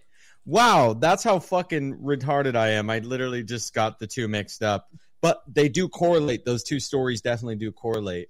You know, they're similar, but I for a second actually thought you were talking about Wizard of Oz, but now I feel like an asshole. So We'll just edit that one out. It's all good, bro. Yeah. The other day I said some shit on somebody's podcast, and then like I looked it up like a couple days later, and then I wrote to him like, yeah, I really said that on the podcast, and it was like already out. I was like, whatever, fuck it. But so we have here the Rockefeller Foundation and the birth of molecular biology. So apparently with this guy Warren Weaver, they helped make the field of molecular biology, and I mean, whatever they were using that shit for, you can use your imagination. But again, I thought that was funny. And then I wanted to finish up on Flagler, because as he was making his way down, one of the stories that I told Homie Romie on the phone when he called me was the story of Osceola, and how the idea. So we have Geronimo, right, where they took his femur and his skull or something like that. Mm-hmm. Yeah. There was that one point in Florida, Geronimo was in prison in Florida, in a star fort looking fort in the Panhandle at one point in time. He was here before he was taken to, I think, North or South Carolina. But Geronimo was at one point here in Florida. And Wow. Osceola was this famous tribe leader, and they had imprisoned them because I think it was either at the end of the 18th century, most of the indigenous people were wiped out. Okay, a lot of them were taken out by the actual U.S. government, killed. You know, there was wars. There was a lot of guerrilla warfare going on in the Everglades here in Florida. When they went in, they were getting slaughtered. They were like, you know, there's a place called like 10,000 Island off the coast of the west coast of Florida, and it's like all these shallow mangroves, and it's just like over 40,000 islands of just like little islands. And the Navy, when it was first going in there, they were just getting fucked up because the people there were just like, it was like a guerrilla tactic. They were just taking them out. They were getting slaughtered. So one of the interesting stories that I told Homie Romie about was the story of Osceola and I think it was the San Marcos fort in St. Augustine, where there is a headless corpse that is seen walking around. Now, they do ghost tours and all this shit in St. Augustine, and the headless corpse is supposed to be Osceola, the tribe leader, because there was this obsession back then with having the head of or like a relic of an indigenous person, an Indian person. And there was this doctor that was taking care of Osceola, and supposedly the original portraits of Osceola are the ones that they use for, you know, all the tobacco shops, like the tobacco Indian with like the headdress and all that shit. Supposedly all these other ones were modeled after Osceola, like the original one, and they would do what they would call death masks, where they would take a plaster from the dead person's face, and they would use that to do sculptures and et cetera, et cetera. But they said that the original Indian man, right, that you see in these fucking tobacco shops, these smoke shops, like the big character, you know, the big fucking mannequin, was modeled after Osceola, supposedly. And so the story goes that he was being taken care of by this doctor that had a shop in St. Augustine, and you know, he befriended the family and all this stuff, and Osceola had tonsillitis and along with some other stuff. And when Osceola died, the doctor was left alone with his body for you know, in the casket for I don't know how long after the viewing or some shit. And supposedly he opened up the casket, because this was after they had done the ceremony. He opened up the casket, cut Osceola's head off, took his head as a relic, and he preserved it in alcohol and put it on display at his pharmacy that he had going on. And again, and the headless corpse is supposed to be Osceola running around without a fucking head, like this ghost that's around the area. But interestingly enough, when Henry Flagler was building his railroad through the vastness of Florida, because it was the last frontier, they called it, they would come across burial grounds for indigenous people. And there was a story where they came across this burial ground full of skulls of indigenous people, and they gave them away as souvenirs to the fucking workers that were fucking working that site, which I found so fucked up, because it's like you're defacing and degrading these people. And there's a reason why they keep the names of all these indigenous tribes all throughout Florida, because they feel that they have some sort of power by naming it, and the energy that these indigenous people have here in the.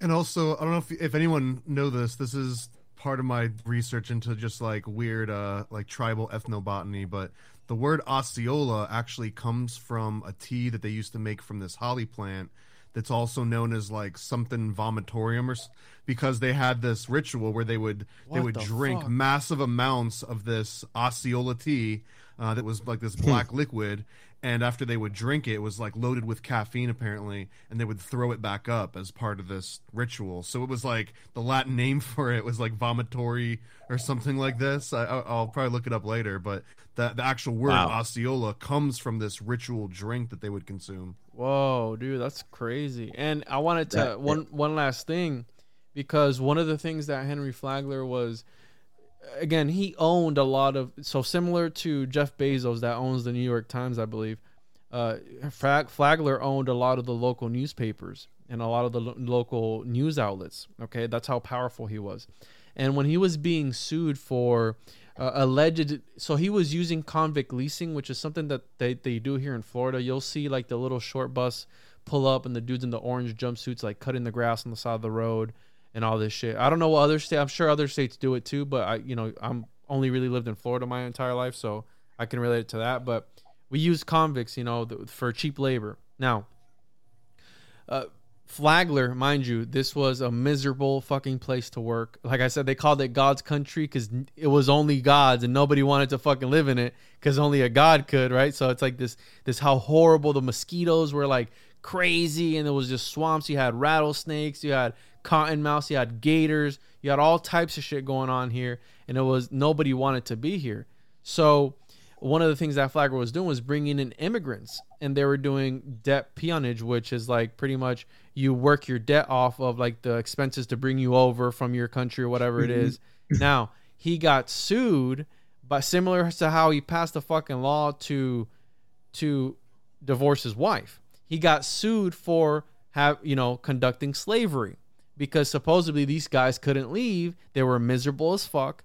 They couldn't leave until they paid their debt off, so they were being held against their will, and he got taken to court by this use, and it was thrown out. Because at the same time as they were suing him, he was publishing things in the newspapers saying like, oh no, we're not using people as slaves, this and that, like it's okay, whatever.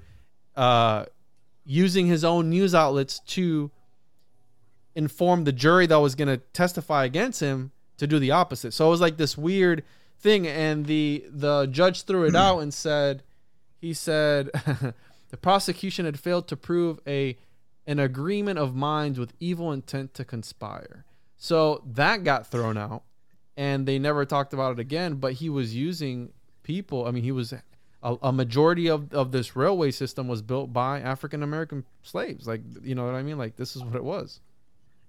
I can touch on this too, because even just modern accounts of like people working in the hotel weren't getting paid, because this was kind of like it was an honor to work with Mr. Flagler and for them. And it would be like a training, right? And it'd be a really credible training. If you worked at one of these hotels, you would be able to work anywhere in the world. Think about how good this is going to look on your resume, son. Exactly. Everyone's heard that at some point, right?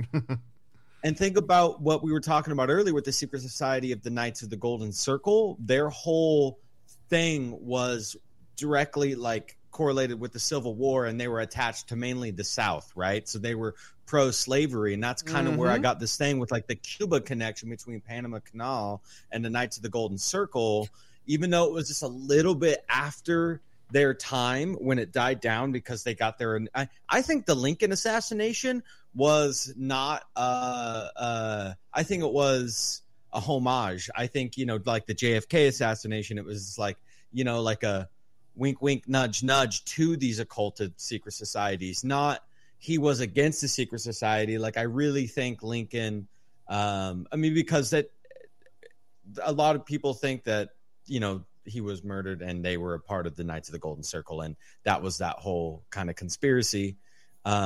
But I think there's a connection between Flagler and not to mention too, on that topic, that President Lincoln was killed by a professional actor. Yes, a Johnny Depp of his time, or a fucking. That's right. Yeah.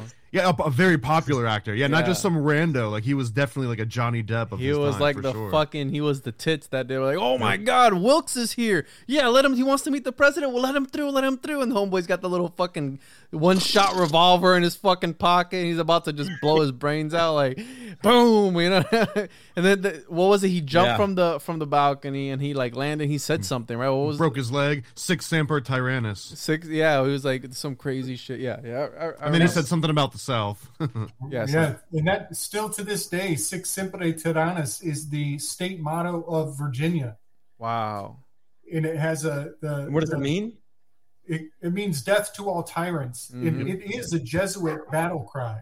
Well, because Gabe, supposedly Abraham Lincoln was some sort of a tyrant. He was silencing local newspapers that were publishing things against him and all this stuff. So, there's more than meets the eye when it comes to these sort of guys, when they talk about them, because again, we're only getting one side of the coin. They own the local news, the publishing companies, or the whole state, publishing companies and the news outlets and all this stuff. So it's like all the stuff that we're getting is like, not 100% there. And eventually, is there some correlation with Flagler falling to his death, dying from a fall? Does that, because he fell down a flight of marble stairs. Flagler's Folly. Flagler Folly. Okay. But I thought, I looked at it more like big thing. In Flagler fell down a flight of marble stairs at Whitehall, almost like a Jacob's ladder or some type of shit, like some Masonic fucking, I don't know. Maybe they killed him off. Who the fuck knows, dude? Okay, let me jump in with this story if you want to go Masonic and death rituals, because this it's fitting. We have a Mason in the group right now. There he goes, like he just dipped. Let me. So when I went to the Ponce de Leon. Okay, so I'm gonna wrap. I'm gonna do my little shtick of like the whole paranormal and the mirrors thing real quick, and then see what you guys think about it. So there was spiritual essence attached to this from the get-go. And I think it happened when him and John D really got together. Like you said, you brought up earlier, undoubtedly, oil is an alchemical process, right? Like it's a scientific process, alchemical, with the spirit attached to science, for fucking sure, right? Everybody worships these ancient alchemists in the occultist circles. It's just how it goes. They are the people who basically created these type of psionic, just made that word up, but you know, and not to mention too that on that that alchemical aspect of oil is essentially sunlight captured in a concentrated form, turned black, and then hidden, occulted into the earth. What the fuck? That's fucking nuts. What the fuck? What the fuck, yo? God damn! That's fucking crazy, bro. I not even think about that. It is nuts. It's like the what do you call it? Not hyperspace, but the thing that they can't prove. Black matter, dark matter, or whatever. Matter. I always call it like sunlight's like oil's like sunlight dabs. They fucking. I want to the inner Earth alchemists, man. The gnomes on the inside of fucking they're dabbing sunlight, bro. They're dabbing sunlight in the dark. Roman, that light. You got some crazy eyes going on right now, bro. I want to riff off of the glass maker because that blew my fucking mind.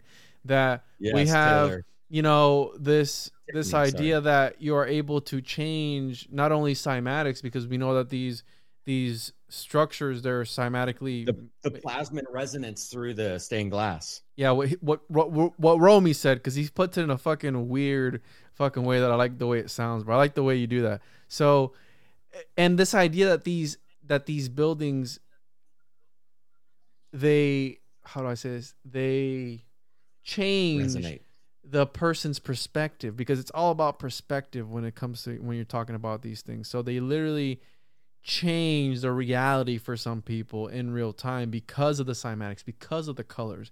And we talked about Fulcanelli's fucking cathedrals, about how people were seeing things differently within the cathedrals and hearing things differently within these cathedrals in order to almost like a spiritual experience for the person within it. Then you have this fucking hotel with the mirror, the mirror fucking illusion and all this stuff. Like, you know what I mean?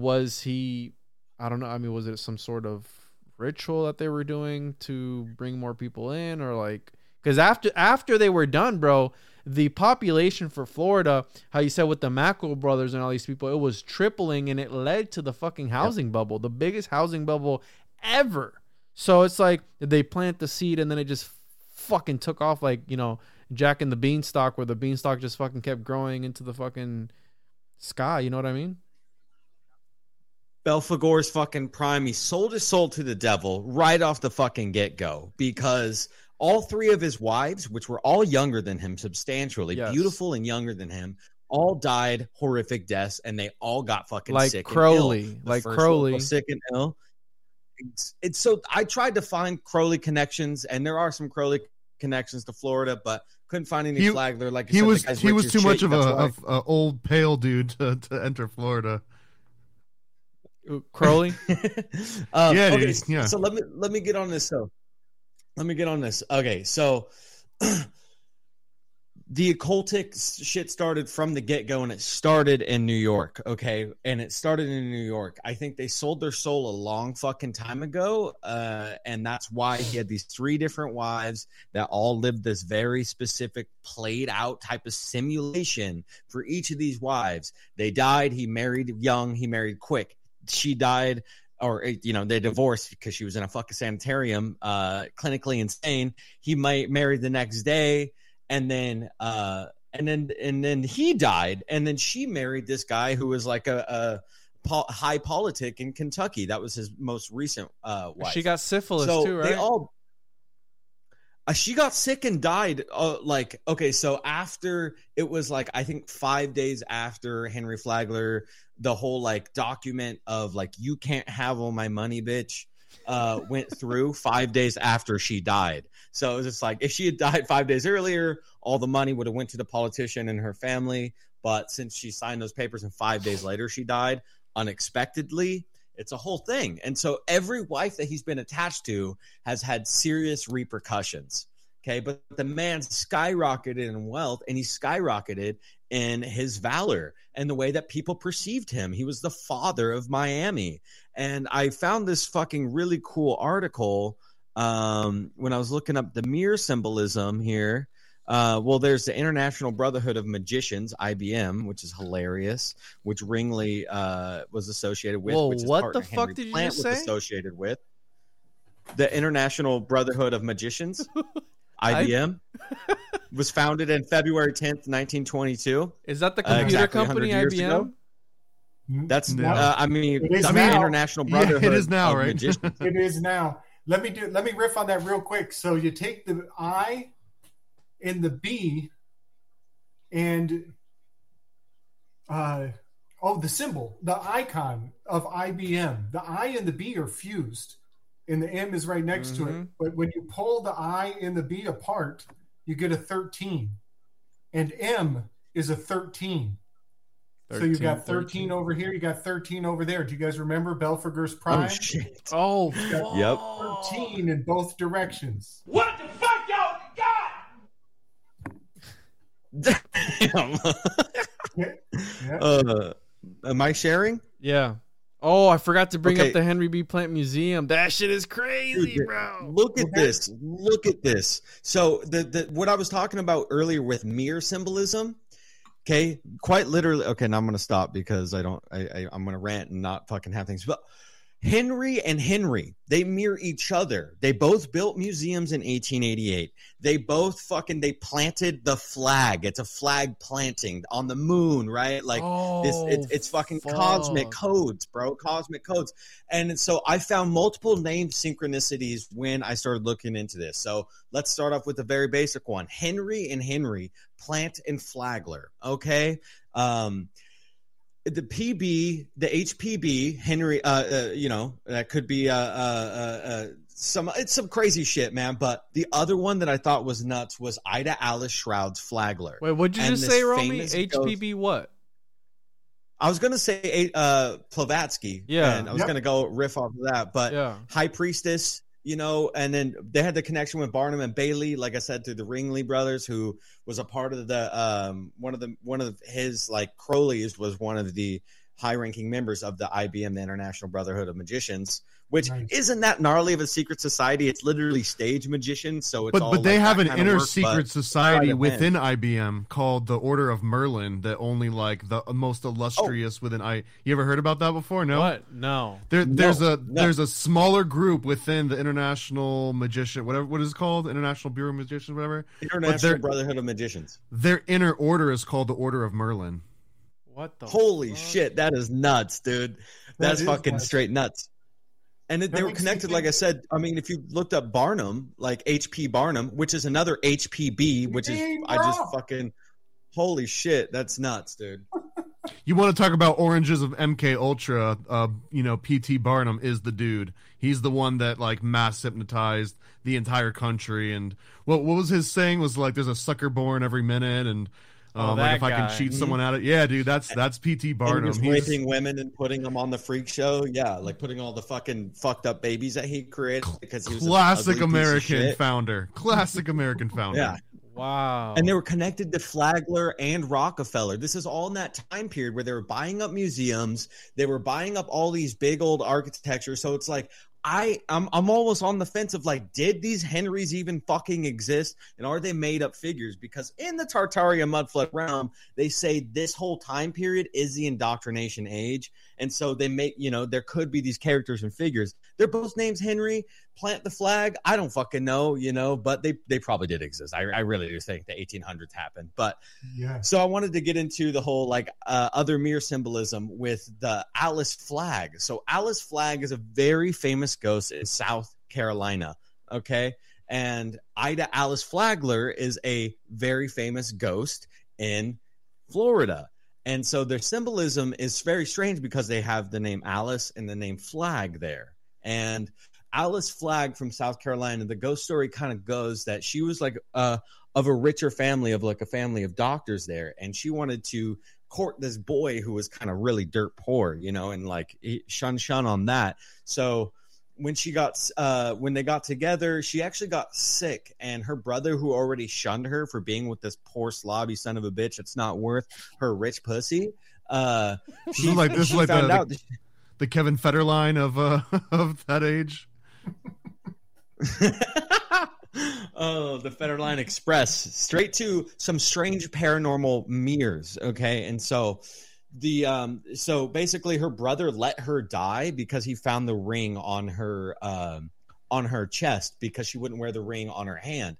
And so when she died, her ghost was said to be haunted this area. They put a gravestone that only said the word Alice. It said nothing else. It said no name. It didn't say a last name, didn't say a memoir or anything. This is how much they shunned her. So her ghost, having unfinished business of being shunned by her family for someone that she loved, left her spirit around. Well, on the opposing side of that, you have Henry Flagler, who's a rich boy with this poor girl that takes her in. So they have this opposite story. And they were opposed to it until he gave her $1 million, right? It was like, oh, fuck this guy. And it's like, here's $1 million and a big ass house. Oh, okay. Yeah, we're good. He just fucking basically funded her entire family were rich for the rest of their lives. And if they invested it's like a dowry. They could It's be just like a typical dowry dynamic. Yes. And so, but isn't that crazy? So, yes. Maybe, did he know something by marrying into that particular family? Did you dig up into, because, now I'm starting to connect dots. Like, what did he know that, marrying into that family? What business did he have other than it was a hot piece of ass, young piece of ass, old horny white dude, you know what I mean? Like, trying to get some poontang. But what was it that, or was it something more sinister?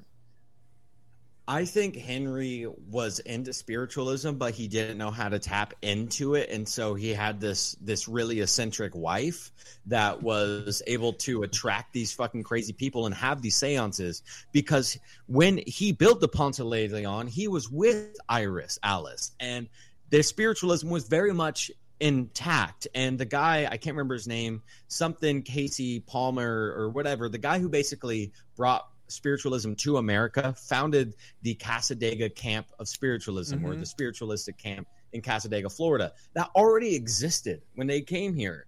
Okay. And so I think all of these things were in mind when they were doing this. But one of the crazy things is that Henry was sleeping around the entire fucking time. He had so many mistresses that it's funny that the Flagler College of Liberal Arts was the Ponce de Leon was the woman's wing. So it was all women in his fucking hotel. Yes, and the fourth floor was completely blocked off. Why? Because one of his mistresses, when Ida Alice Shroud Flagler was coming home from the sanitarium, he had to put his mistress in this room, right? In this room, which she had later built it into a psychomantium. And during that time, she hung herself. The fourth floor is completely blocked off to students at Flagler College, which, in case we didn't mention that, Ponce de Leon Hotel is now a private liberal arts college. Yes. And so that's very, very special on like an initiatory level, kind of like we were talking about earlier. The architects that built that place got funded to go to Spain and go to the Beaux Arts Architectural College, which is a very prestigious place. And when you go into high arts, occult and art are the same fucking thing. Occultists use art for their symbolism. They worship artists. They worship art. It's one of the 7 sacred sciences. And so to be an artist, you are a fucking initiatory to the occultic practices. And that's why architecture and art are fucking married in that symbiotic relationship. And music too, right? Because music is a huge part of that, and resonance and frequency and being able to psychically attack people. And so I was like, what the fuck? So first thing about the mirror symbolism is I found out about the psychomantium, and I was like, what the fuck is a fucking goddamn psychomantium? And then I started looking it up, and then I started freaking out because I was like, holy shit, this whole spiritualistic movement. I was like, it makes so much sense. It started in New York. It went down to Florida. That's where they started. They came down to Florida. They built the Ponce de Leon, which is one of the most haunted buildings in all of Florida, and especially in St. Augustine, besides a lighthouse maybe, which is what I was going to say earlier about Alice Flagg and her ring symbolism. She wore her ring on her chest. The girl that's seen at the St. Augustine lighthouse is like, so it looks like the ring, first of all, because the lighthouse looks like the fucking ring, and the way that the woman figure there, it's like, I was just like, there's so much crazy fucking synchronicities happening. And so one more name sync, and then I'm gonna shut the fuck up, is crazy. It's the McCains. Okay, Hugh McCain is the original of the John McCain family line.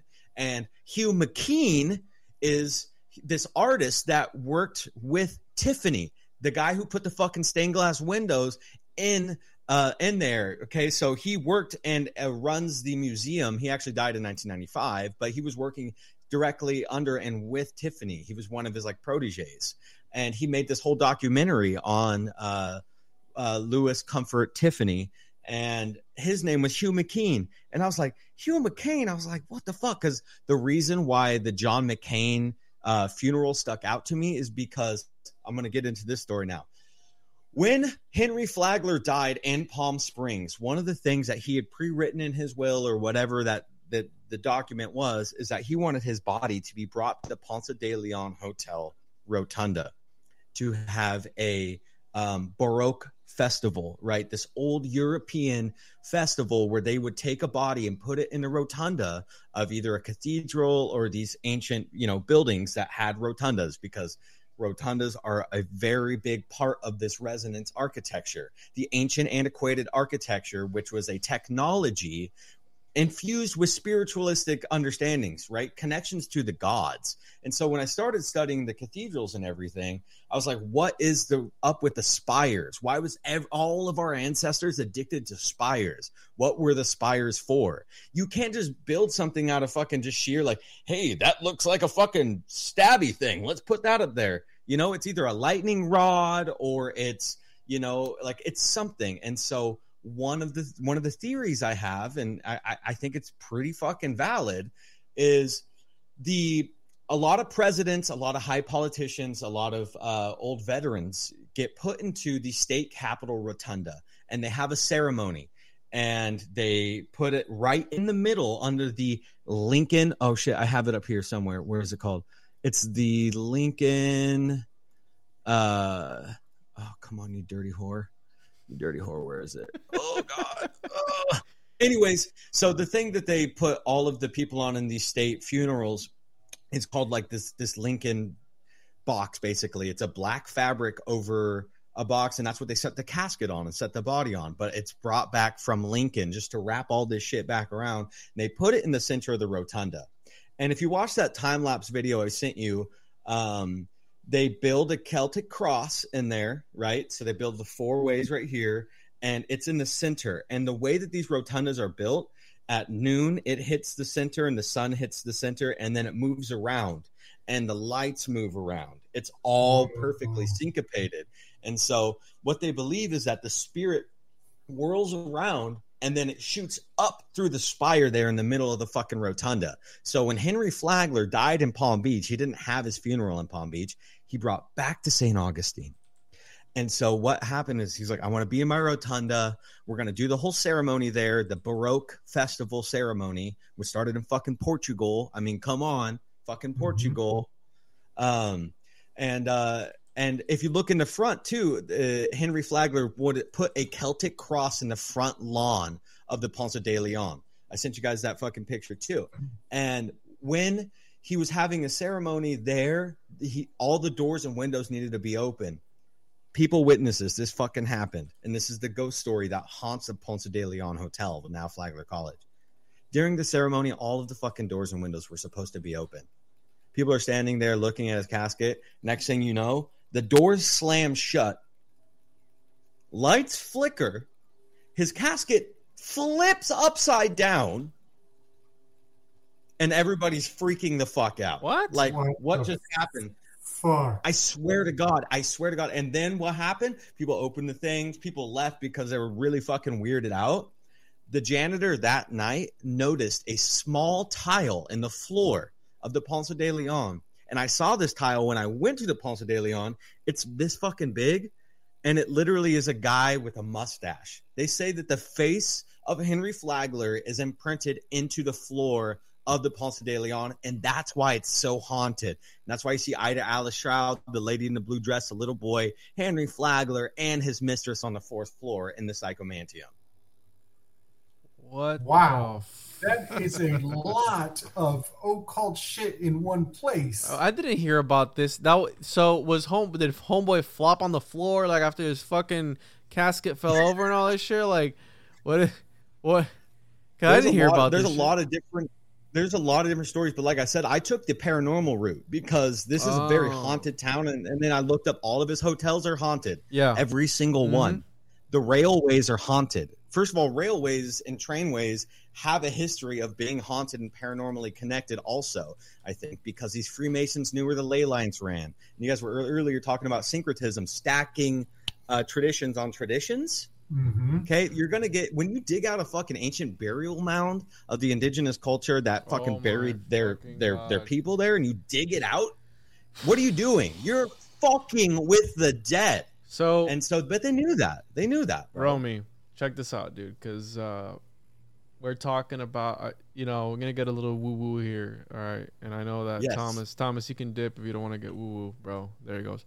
So, oh, God, no, come back. So check this out, because you're talking about a hole in the ceiling. It's called an oculus ceiling. Now, an oculus ceiling, it's where light can shine. It's like a hole in the ceiling in the top, and light can shine through. Check this out. This is at the Ponce de Leon Hotel, and they have an oculus here, and this is the oculus in St. Augustine. And if the oculus is, if the diaphragm is small enough, it can actually project an exact mirror image on the floor, which is what pinhole photography is. Yes, but not only that, but Oculus. We're talking about the Oculus. Oh, hold on. I thought I had it fucking pulled up.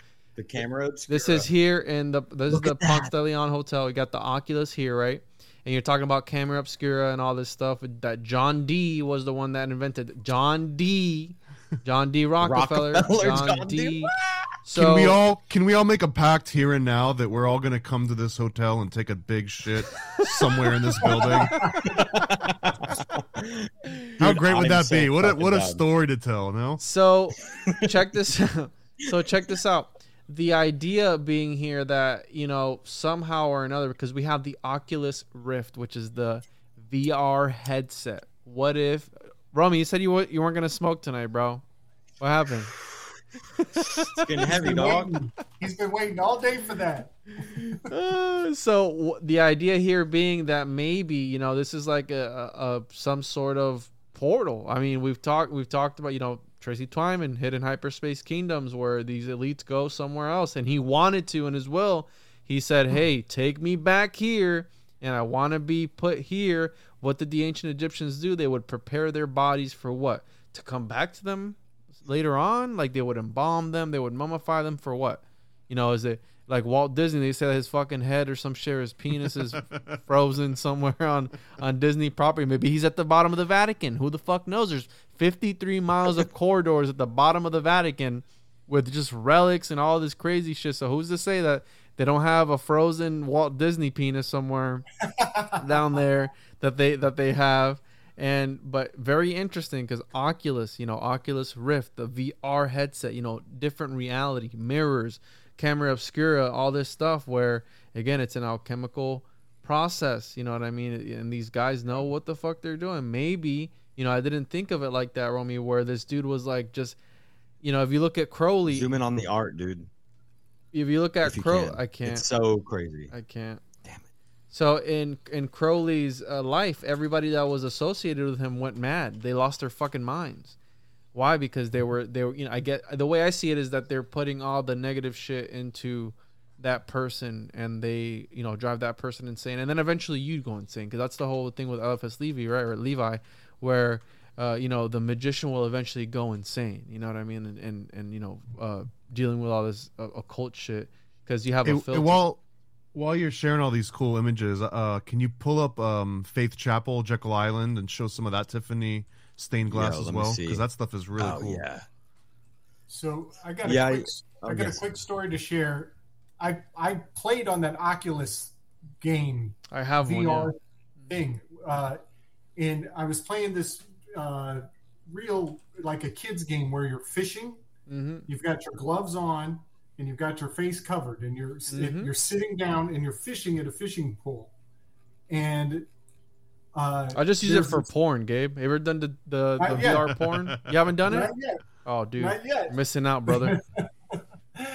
So I'm sitting there, I'm fishing.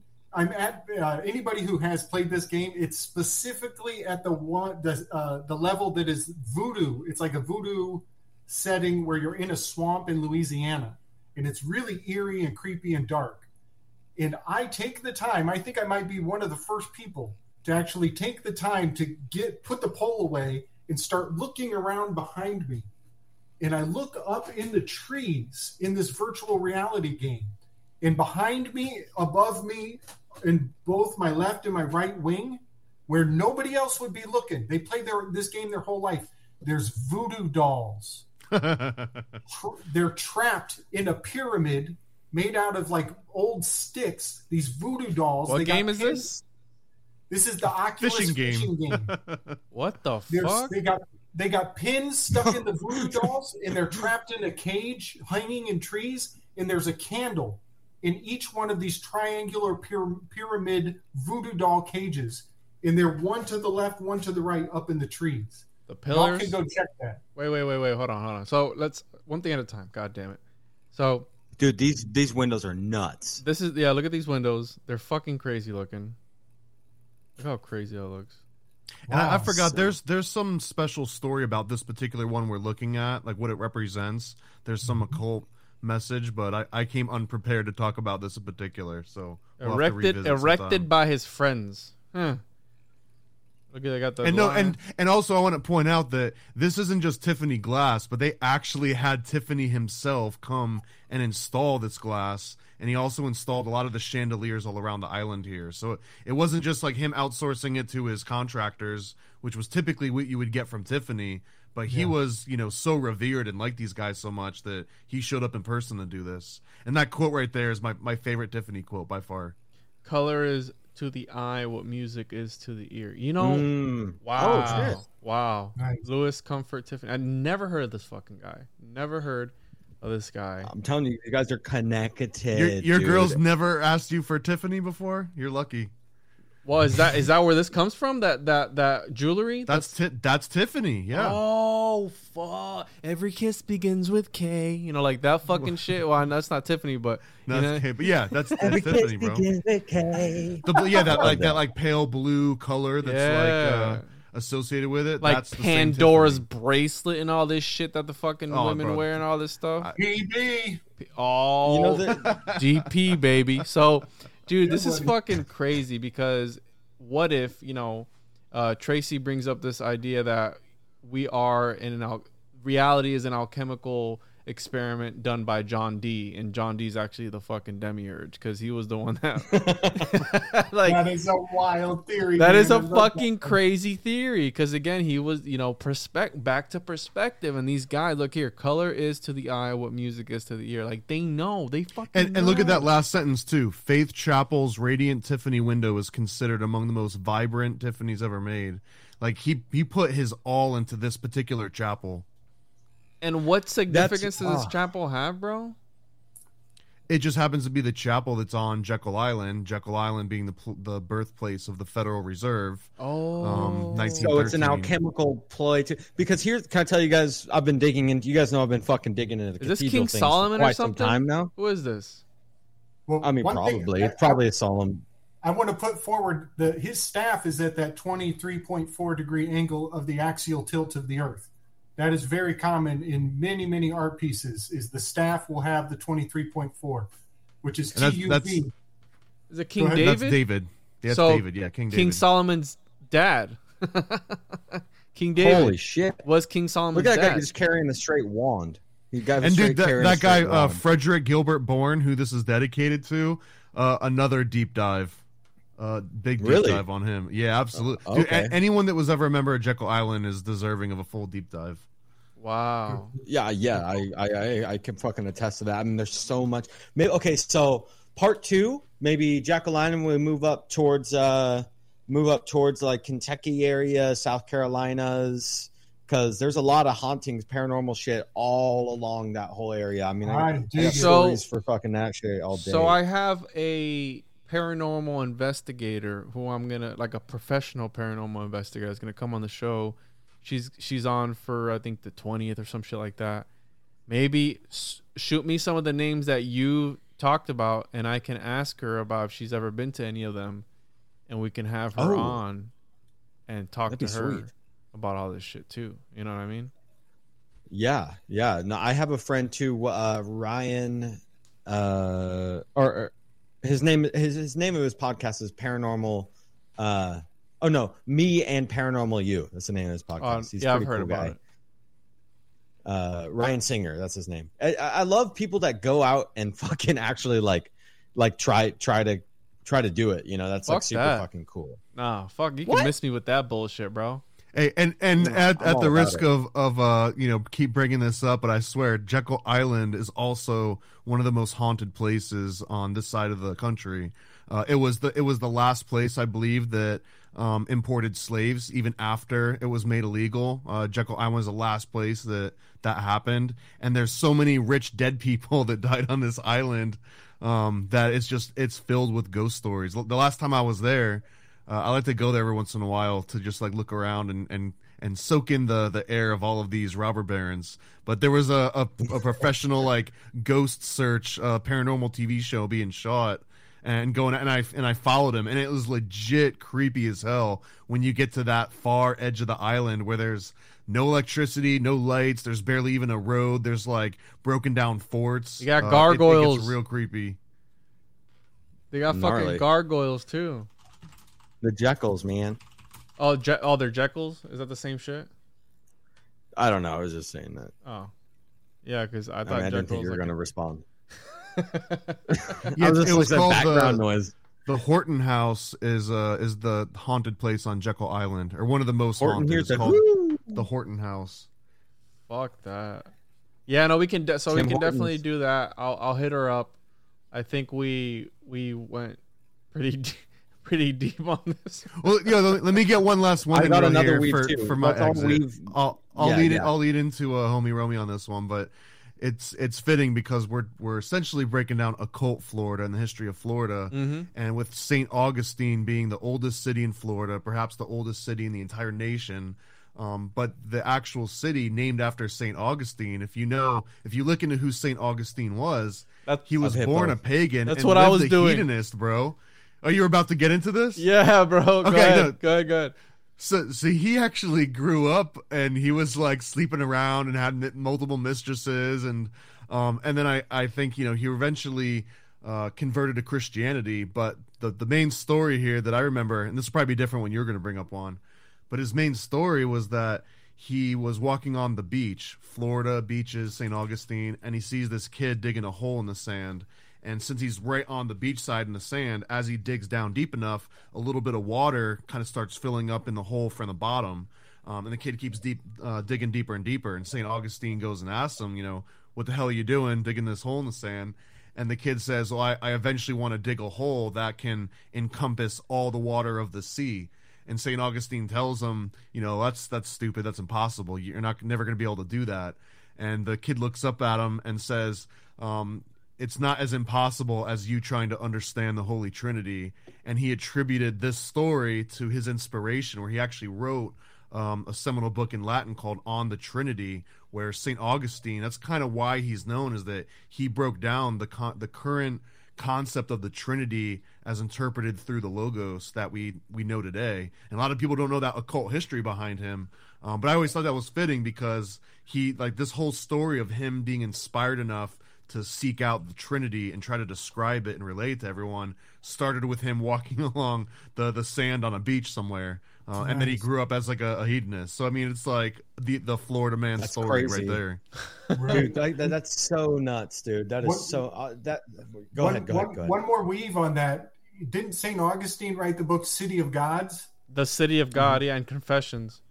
Yep. So for them to call it the land of God in Florida was very apropos because St. Augustine wrote the City of Gods. They said it was God's country because only God couldn't give it to anybody because it was that fucked up. That's it. Yeah.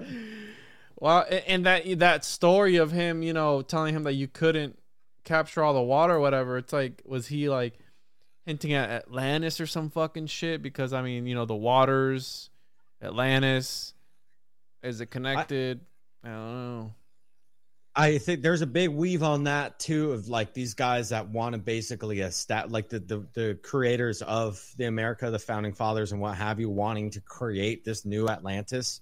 type of thing. Like, I think there is a big weave on that. And, you know, I mean, they were getting closer and closer to Bimini Road, you know what I mean? So they were finding their foreground home. I mean, I think there was a big Atlantis search.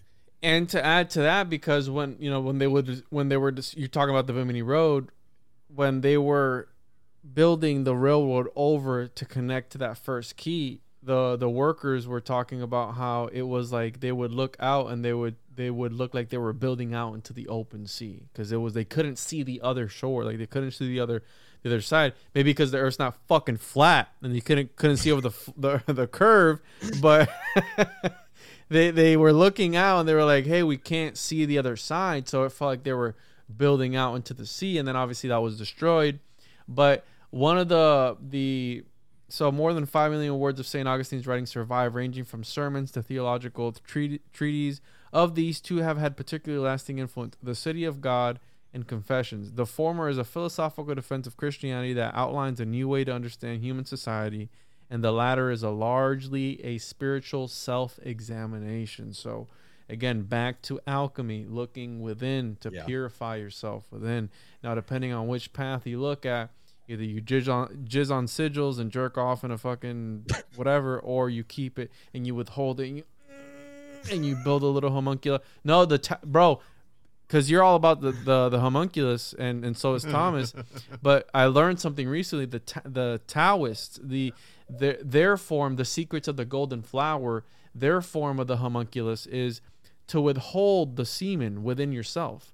And when you withhold it in, you will eventually reach a level of enlightenment where you will create a little golden man that is supposed to, that's your homunculus, the little golden man that will live on for you for eternity in order for you not to suffer samsara or have to go through reincarnation. So we have these two sides, the right-hand path and the left-hand path, the one that jizzes into cow vaginas and goat vaginas and makes a homunculus out of that. And then you have the one where you the retention, you retain the semen and you reach a level of enlightenment, because they found a statue of this monk that was golden and the monk's body was within the statue. So it's like, was this guy living for fucking, like, you know, he reached a level of enlightenment where he literally became gold, you know, the philosopher's stone turning into gold. You know what I mean? It's fucking crazy to think about. The trick is you just have to not jerk off for a full year, and he's the only one in history that's ever done it, made it that far. But check it out. So no, because you're onto some shit. Because I think no, don't fucking laugh, Gabe. Don't laugh. This is a conspiracy. No, check this out. Why do you think the porn industry is so big, and what is porn here for? You know what I mean? Oh yeah. It's to take that away from you in order for you to succumb. Because November, dude. Yeah, dude. Like all this shit. Like, you know what I mean? This is why they put these things in society, in order for you to fucking give up your seed and give up your fucking energy. Because they say when you jerk off, it's like giving the equivalent to like a full dinner's worth of like energy or some shit like that. Like, you know what I mean? Like, yeah. So the porn is like here to stay, and people are addicted to that shit. You know, there's people who are like, they masturbate all the time. And then you have this Eastern mysticism where it's like you don't do any of that. You live in a fucking cave and you turn into gold after fucking however many years. Golden it's like, Buddha. Bro, yes, exactly. His outline is in the fucking cave. Like, hello. Yeah. You know what I mean? So you got these two spectrums, and it's like, what are they really trying to do to us in this new Atlantis, if you will? I wanted to say too, I think there's a large part of the hatred for women comes into that too, like these demon whores, right? Like that concept of because a lot of Western ideology was stemmed off of the Eastern mysticism, but what happened is it got contorted and it got really like involved with ego and a lot of other strange things. So they obviously are misconstruing the original, in my opinion, like the Vedic and the Eastern mysticism and all of that stuff, which, I mean, I resonate a little bit more with that, but I love all of the occult. I love the occult everywhere. You know, it all kind of stems from the same seed within your golden homunculi there. But I don't know. I think there's this thing of keeping it in the circle and like the Ouroboros of like sucking your own dick and like, you know, only isn't that in the Bach Saga, bro, where they do like a 69 cartwheel? Yes, and I'm telling you, man, I think that's why like a lot of these guys, they hate women, is because they would rather keep it in their dude circle, because if they're secreting into each other, then that's like secreting into themselves to create a homunculi of sorts too. I mean, the hatred for women and the matriarchy, the matriarchal fucking downpour of just hate is fucking real, right? It's a patriarchal system, and I think a lot of that has to do with like these brotherhoods and the secret societies. Weird, real things, quick. You know. I'm just saying, bro. I didn't mean it to go that far, but all right. I got to point out. I got to point it out. P-R-I, D-E-M-O-N, demon. Oh shit! Pride Month. Oh my god. It has demon in the middle. Fuck, it does. Wow. Pride Month is prying the demon homunculus out of your ass. Yeah. Is that where he comes out of? That's where it comes out. Dude, I have not been looking. I've been working on mine for the longest time, but I have not been analyzing my stools. So analyzing. That's why I might have flushed my golden dude and not even realize it. That fucking sucks, bro. That's 3 years of eating semen down the drain, literally. You got to put the mirror. You got to install the mirror next to the toilet. You got to have a. You need one of those like German toilets where the shit just like sits there on the shelf, so you can like sift through it before it goes down. No, they only show up in the mirrors, bro. That's why you can't see it. Fucking camera obscura, bro. You got to fucking. Oh my god. Okay. I'm glad we ended this on a really nice high note, man. I got a final weave for you guys. Okay, Let's go. Okay, here it is. The mirrors are portals. Images of mirrors of ancient Maya ceramics by Julie Rogers at Hood College. Where the fuck's Hood College? Oh, it's in Orlando, Florida. Crazy land of fucking mirrors. The land wait of a many minute. lakes. Wait a minute. Wait, hold on. What was her name? What? God damn it. Julie Rogers. Go ahead. Julie Rogers. Jolly Roger, y'all. That's the pirate right flag. here, this lady. Well, I mean, that correlates to Florida shit too, man. But what I think is crazy, the reason I'm finding this to be a weave. Okay, so here we go. The Maya believed there was multiple worlds in addition to the human world. Portals connected these worlds and allowed active engagement between the Maya and their gods. Without portals and the ability to communicate between the worlds, the Maya belief system could not function. Evidence suggests that the Maya believed reflective surfaces, mirrors, and water surfaces were portals to the spiritual world. Okay, so who had a fucking obsidian scrying mirror? Who had one? You know, John D. Oh, for sure.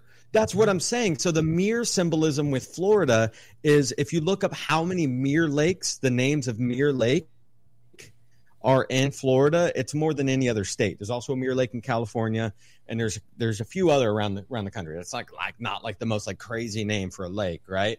But there is a lot of lakes, and the water table in Florida is very fucking high. So the belief is not just the mercurial mirror, okay, which is obviously a very heavily alchemical process that goes way fucking back, but the water itself is the original mirror. And so that's why I think this land of mirrors, the psychomantium in the Ponce de Leon, the seances, the rise of spiritualism, all their ghost. The place is haunted because the water table is so fucking high that the spirits are being caught in the mirrors. And that's what a psychomantium is. That's what the rise of spiritualism was spirits were going back and forth through fucking mirrors, dude. And that's why I think Henry Flandler, Alice Flagg, I had Alice Flagler, you know, fucking, I didn't even get into the fucking, the Hugh McCain shit and the John McCain shit, but like everything's fucking mirrored, and you have the Joaquin and Boaz, the California, Florida, you know what I'm saying? Like they're just fucking with us, dude. And so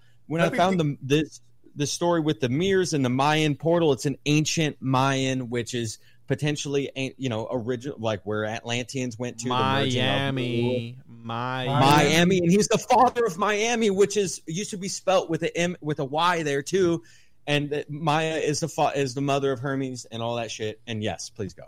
Okay, let me pick up a lot of what Homie just laid out.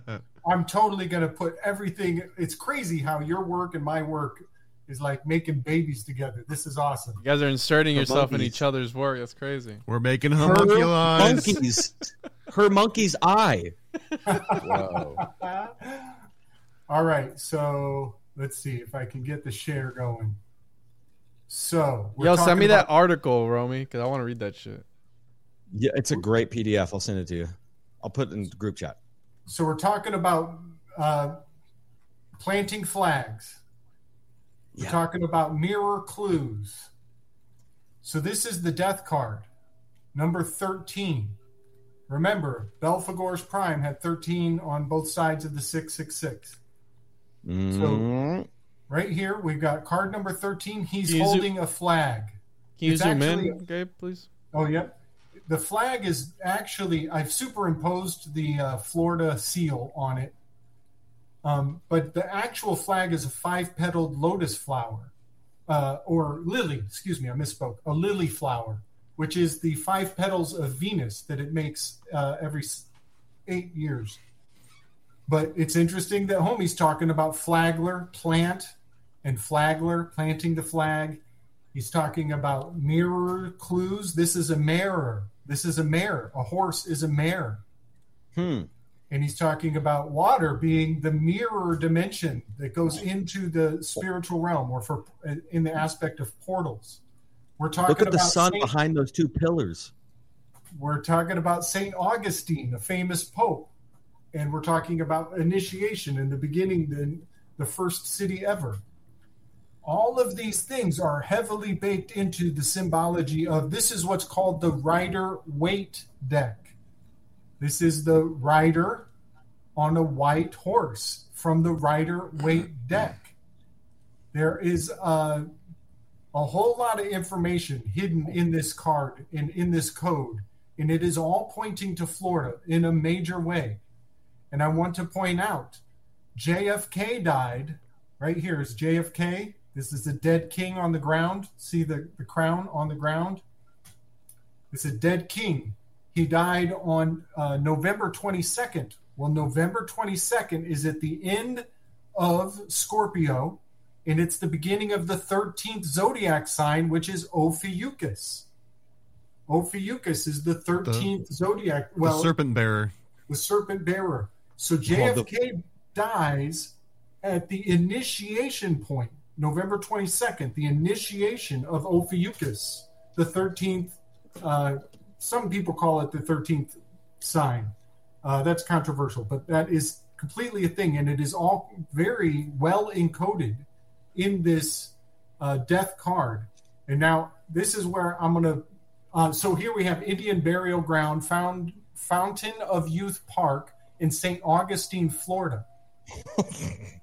I love the duality here, too, because it's Fountain of Youth, and then immediately under that, oldest city. I love it. It's like the meeting of opposites everywhere. Yeah, man. Yeah, good eye. And down on the ground here, we've got these 2 youths, these 2 children, and we've got the water flowing towards the children. And this little boat, can you guys see there's a little boat on the water? Can you see that little boat? Yeah. Wow, dude. There's a lot of Florida shit going on in this card. I mean, I fuck with it. Now, I'm going to really blow some minds. This is a Hanged Man. This is a graphic I made a while back. So I'm thinking the Hanged Man represents that East Coast, Juan, where Flagler was from. And I'm thinking the Death card is representing the West Coast, where Plant was focused, okay? Mm-hmm. And here's St. Petersburg over here. Get ready, y'all. I'm going to show us a mirror clue. This is the mirror clue of the Here mayor comes the money shot of the Death card. Boom. Oh, shit. What the fuck? Turns out you mirror the image of the Death card. You overlap it onto the 13th district. This Tampa is the 13th district. You put number 13 on the 13, you're looking at a treasure map, y'all. Huh. The Knights of the Golden Circle had a treasure down there, yes. B. Where's the horsecock on this map? Where'd the horsecock end up? Yeah. Right in Florida, or right in Orlando. Let's see. So one thing that's really profound here, and I've covered it up, actually. This isn't a good example of it. Give me 1 sec. Let me find here. Okay.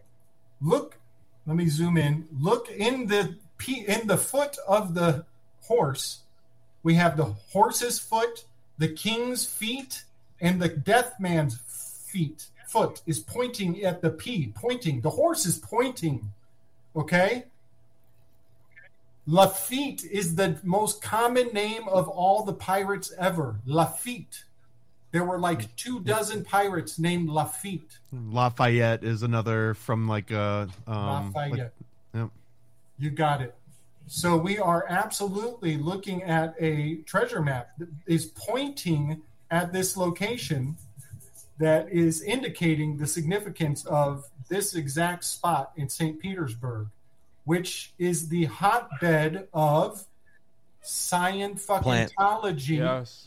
That too. Holy shit. Well, and you mentioned before too the word clear being this, clear waters right there, important, bro. Right above Clearwater St. it's the headquarters of Scientology. It's not just right there; it's the fucking headquarters. Yeah, no, but I'm saying it's right dude. there. It's Tampa, Clearwater, and St. Pete. Like it's a fucking clear water. So that's fucking wild. That's where the Plant Museum is, bro, with that crazy Moorish revival architecture. Like, look, Plant City's right there. Plant City's right there at the top, at the foot. The foot of the death guy. To plant the feet, to plant the fucking flag, dude. Like, what do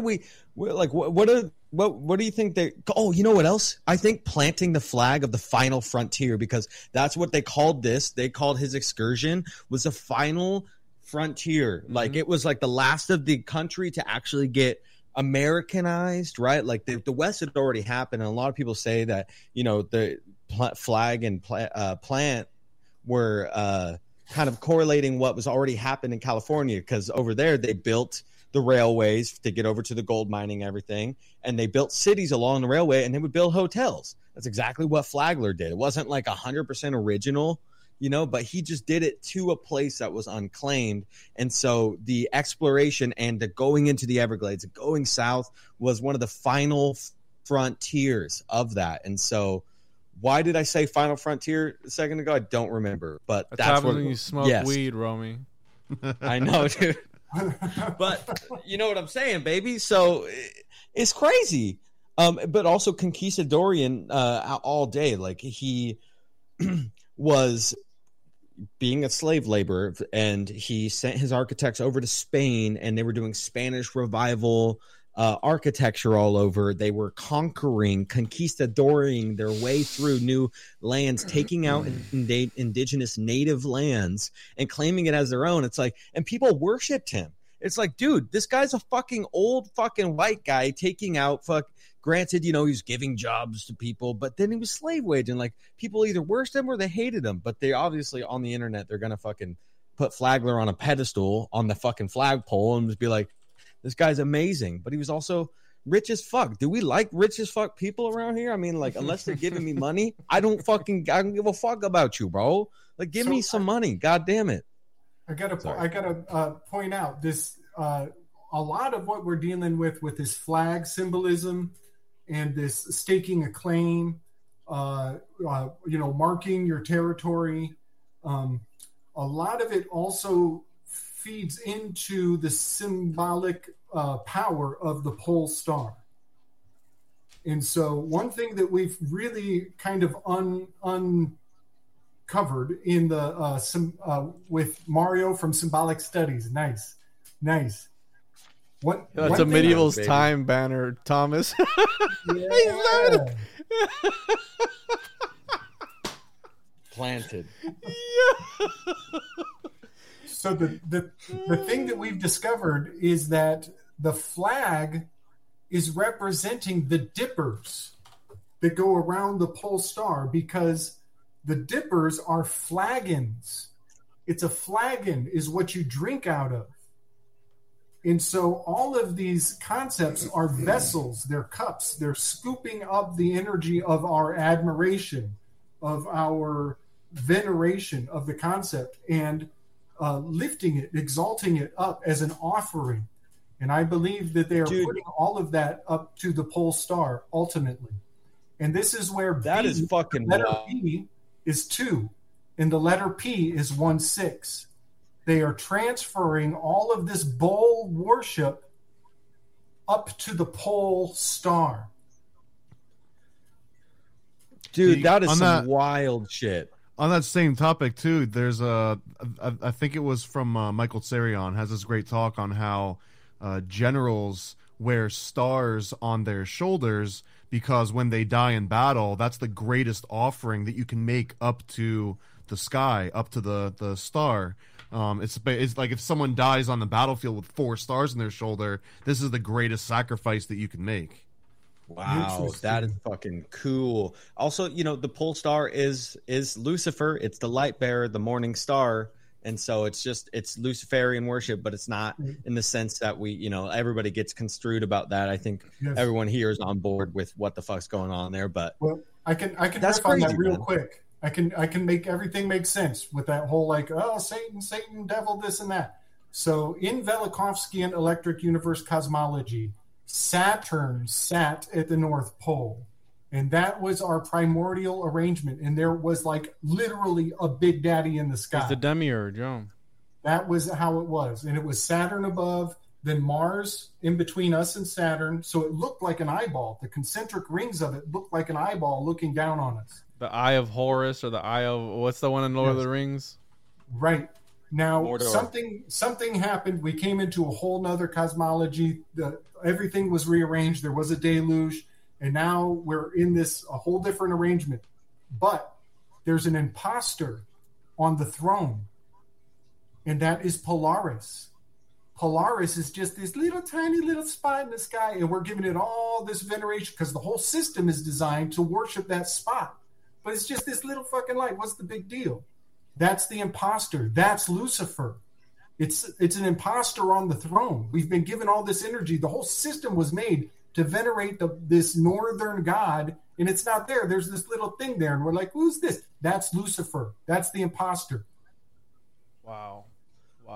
And I wanted to add something And so on the talk of mirrors, because you brought up St. Petersburg, right? You have Clearwater, St. Petersburg. St. Petersburg was named after St. Petersburg, Russia. So, again, this mirroring of 2 complete sides of the world, and then just naming it some fucking... Why would you name it after a Russian city? I don't understand. Right. And also, St. Peter... So the cross of St. Peter is the upside-down cross in the southern hemisphere. And that's another reason why the hangman card is intrinsic to Florida. Wow. What the fuck? There was that weird thing with Ida Alice Shroud, who she would do the Ouija board and then she would claim, you can look this up everywhere. She claimed to be married to the Tsar of Russia. Peter the Great? Oh, yeah. Yeah, that was her. I don't know who the Tsar was, but in all of the things about her, they'd be like, she was crazy. She kept saying she was married to the Tsar of Russia. Every time she'd go into a trance or do the Ouija board, she would come back saying that she was married to the Tsar of Russia. It was it's a random thing, but it's on all these platforms that talk about Ida Alice Shroud Flagler. Wow. So that's weird, man. It's just weird, dude. There's just so much weird shit with this, bro. The synchros are nuts.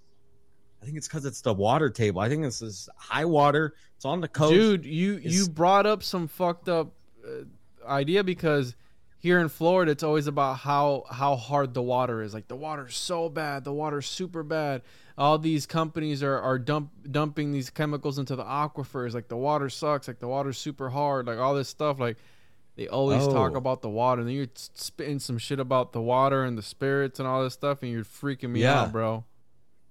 Dude, that's why New Orleans has that too. I mean, the water table in the South in general is just, it's like that. And plus, it's indigenous native grounds where burials were literally the city of Memphis was a huge mound. The mound building society, the mound building cultures, Memphis was a huge mound, and they basically rip off the city of death, from ancient Egypt, Memphis, and they fucking they put the Bass Pro Pyramid there, and they fucking dug out the entire town. I wanted to say something else too about St. Augustine, because that's a whole trip.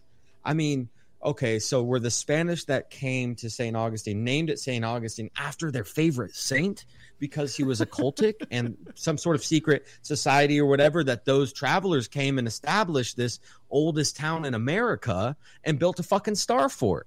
Like they have a star fort there as well in St. Augustine. And so it's like a lot of talk about star forts in the Tartaria mud flood bullshit and the paradigm, which is just vast and like it makes me want to throw up a little bit sometimes, all the crazy shit that's out there about the Tartaria. I fuck with Andrea Zertis. That's my boy. Whenever that motherfucker's throwing down, I pretty much am like, all right, word, I got you. You know, all these other motherfuckers out here, like, my dick, man. Come on. Anyways. But yeah, dude, I don't know, man. It's just, there's so many connections, dude. It's just blowing we haven't even gone in on the Bermuda Triangle yet. Yeah. Holy shit. Which, by Jekyll the way, Island and Bermuda. Okay, this officially marks the halfway point to the episode for anyone keeping track. So this, we're gonna run for another 2.5 hours here, and we'll wrap it up soon after that. Yeah, the Bermuda Triangle is very important for because that Hanged Man card, it represents Odin hanging off the tree of Yggdrasil, and I see the pool, the waters that he's meditating in, which are reflective, homie. He's looking into the waters to see things, Mercury. the inversion of light through the waters. But I definitely see the Bermuda Triangle as symbolically as the waters that Odin is hanging upside down and gazing upon to find knowledge and wisdom to share. Whoa. So that's pretty profound. Bermuda Triangle, big Yeah, deal. and that just hints at the fountain of youth, where Ponce de Leon, again, and this motherfucker named a hotel after him, Ponce de Leon, he was trying to look for the fountain of youth. Where was that picture that you showed with the bodies in it, where it was like St. Augustine, the fountain of youth, but then it was like death? What was that? Because that reminds me of, I think it's Flamel, where he supposedly lived next to a cemetery full of dead kids, and the whole thing was that he was actually taking dead kid bodies from that cemetery, because they never had kids. Him and his wife never had kids, so it was like, what were you doing with the kids? You know what I mean? Like, yeah. So that graphic was Fountain of Youth Park in St. Augustine, Florida. That was the picture of it? That's what that picture was from. No, Yes. That's called it. That's the postcard you send back to the family, like, "Hey, I'm having a great time in Florida." Because they say what is the fountain of youth? What do they say it is? It's the fucking blood of kids that you're supposed to be bathing in. This is what the exactly. Holy shit! Are we getting into adrenochrome now? You want to get into Disney. adrenochrome? Insert Disney. Okay, all right, here it is. Okay, because we have to fucking get into Disney shit next time. I swear to God, we should get into Jekyll Island, Bermuda Triangle, and the fucking why Disney is in California and Florida. And just to throw this out there too, I always get shit here for being a Freemason. I always get shit for being a Freemason on this show, but I also worked at Disney for 10 years, which I'll probably get even more shit over. Illuminati confirmed. It might be an even more exclusive society, no? Yeah, I'm getting What the fuck? And I mean, like, not like a contract. I mean, like, on property Disney employee for 10 years. All right, guys, I'll see you next time. That's it. You have to fucking do some digging for us, man. He already has it, bro. He's a fucking insider. So let's write this down for next time. Jekyll Island for sure. Absolutely, Jekyll Island. Disneyland, Disney World, and land. We got to connect them. And land, and then what else did you say? Bermuda Triangle. The Bermuda. Well, we can talk about portals, or we're going to talk about the Bermuda Triangle, because I think it's a portal. And I want to sneak this in too, because you guys were vibing on the mirrors, and I haven't had my say in the mirror. And I remember that this came up recently because I was looking into a Disney movie of Snow White and how it opens up on the queen talking into this magic mirror. Oh, and this is the first major motion picture ever put out ever in the history of the entire world, right? And the introduction opens up on no this. way. Yeah. Snow White and the Seven Dwarfs, first full-length motion picture that was fully animated. But this opening scene, the queen walks up to this magic mirror with the zodiac symbols all around it. They could have made a movie on anything, and this was introducing like all of pop culture to this concept. And these notes that I had made was essentially the symbolism of this mirror itself goes so freaking deep. And I think that Gabe and Homie Romie, you guys will like this part. So these notes Not that I me? came I won't across like is it? that Nope. I don't think so, bro. I don't think this is really your thing. But the concept of a mirror is directly related to evoking spirits, because what you're doing when you look into this mirror is you're essentially the magician, and you're creating an environment that's supposed to be hospitable to whatever entity you're trying to reach into that mirror and contact, right? So as I'm in this like nice hotel with all these mirrors around me, I'm creating this space with, you know, guys that got sent off to Spain and learned the secrets, like Olive Garden sends their chefs off to Italy and learn the secrets of pasta, right? They come back, but you've created this hospitable space. You're a magician standing in front of this mirror, and the very next step is you enter into an altered state of consciousness, whether that's magical, drug-related, whatever you're doing. If it's like a meditation, you enter this altered state of consciousness, and then once you're in this altered state, you project that into the mirror, and this represents you taking this separate entity, this separate altered state, and sending it out almost as like a messenger or like a seeker, you know, like a spy, watcher out into the world. And then what's the final thing that you usually do is that you call it back, but you do it under an authoritative voice. You basically are issuing commands to this subservient, maybe it's like a spiritual homunculus, right? But you've sent it out into this world of the mirrors to go and do some spying, find some answer that you're trying to find out, who's the fairest one of them all in the movie, and then you command it back to you. And the interesting part of this is that it's very important to take this commanding tone, because if you don't, that entity itself that you've sent out into the land of mirrors can learn all sorts of knowledge that you don't know and come back and kind of be your commander. So you have to maintain this interesting dynamic, otherwise it can get out of control very quickly. And I thought that was the most interesting thing I had ever heard, and it was all based on Snow White. Right. That is wow. so that was so fucking amazing. Crazy. That's exactly how the police get you. You gotta keep that commanding tone. That's right, man. I mean, that's what makes the game keep working, right? It's just the con man. If whoever's got the most confident way of saying something gets the win. Well, you know that the term what the term cracker meant here in Florida?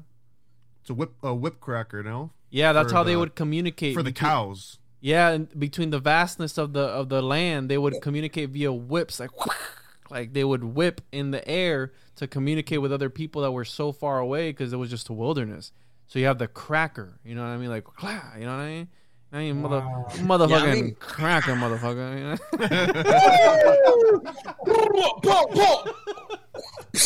The thing goes.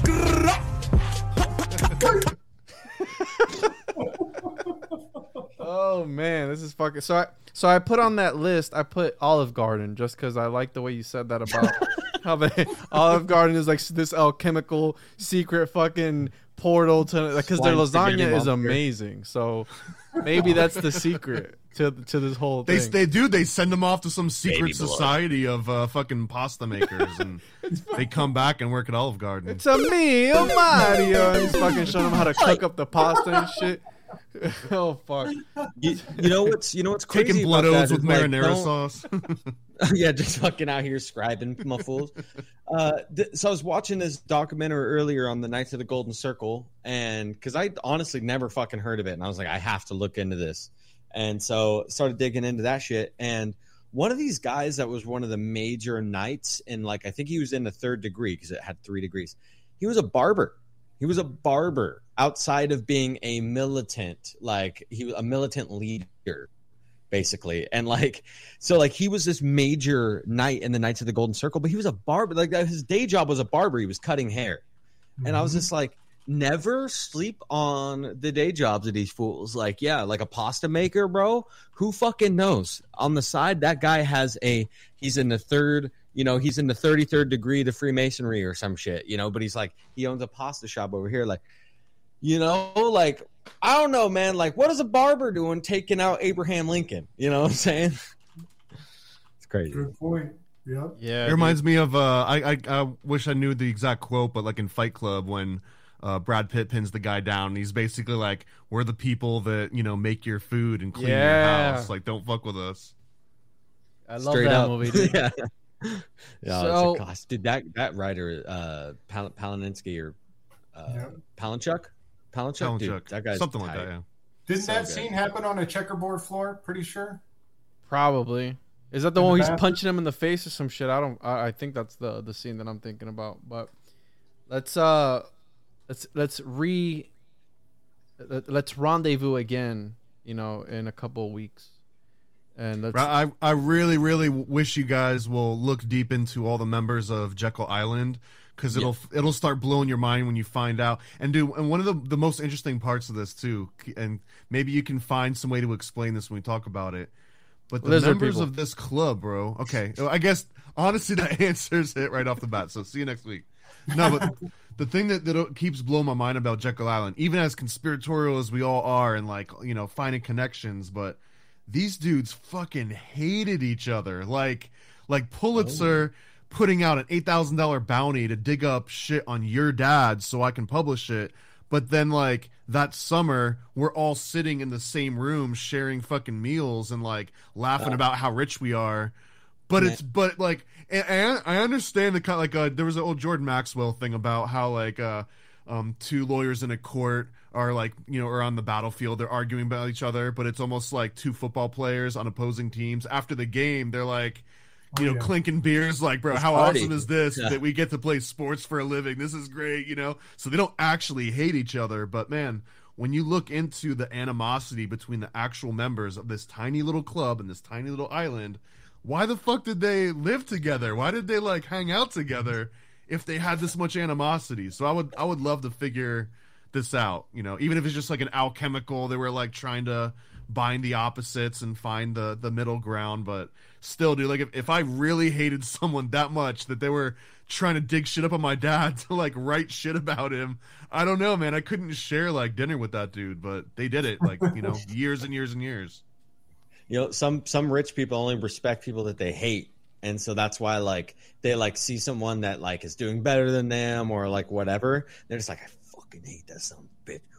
Yeah, good point. I respect them. Didn't even definitely we didn't even touch on the 1970s when Disney came into Florida, why they're even here, all this shit. So we still have a bunch on the table to talk about, which I really didn't. We'll come back to Florida. We got to do a whole round trip around the country. And it's so much to talk about. I didn't, you know what I mean? It's so fucking vast, and then when you really start to deconstruct it and de-occult it, then it's okay, now we're in the fucking weeds, you know what I mean? So most definitely you got to do your nitrous before these things, man. It'll open you right up. I don't have dude, I thought you were gonna hit him with some Benjamin Paul blood with the mirror talk, bro. I thought you were about to go there because he fucking talked some shit about that. So we don't got time for that, but yeah, man. Yeah. That's some real shit. Yeah, no, Benjamin Paul blood. Yeah, I'm gonna put that. No one knows Benjamin Paul blood. Nobody knows about bro. that. That's a BP. Paul Blood. Oh shit! That's a BPB. Yeah. BPB. Fractal mirror. Let's get the fuck out of here, guys. I gotta go eat dinner. All right, boys. So, yeah, boys. All right. I'll post everybody's descriptions and links and everything in the show notes. This was fucking crazy. And we'll see you guys soon again to talk about some fucking butt homunculus and all this stuff. And Jekyll Island, Jerk Off Island, Disney World, Disneyland. And we'll catch you fucks on the other side. Bye.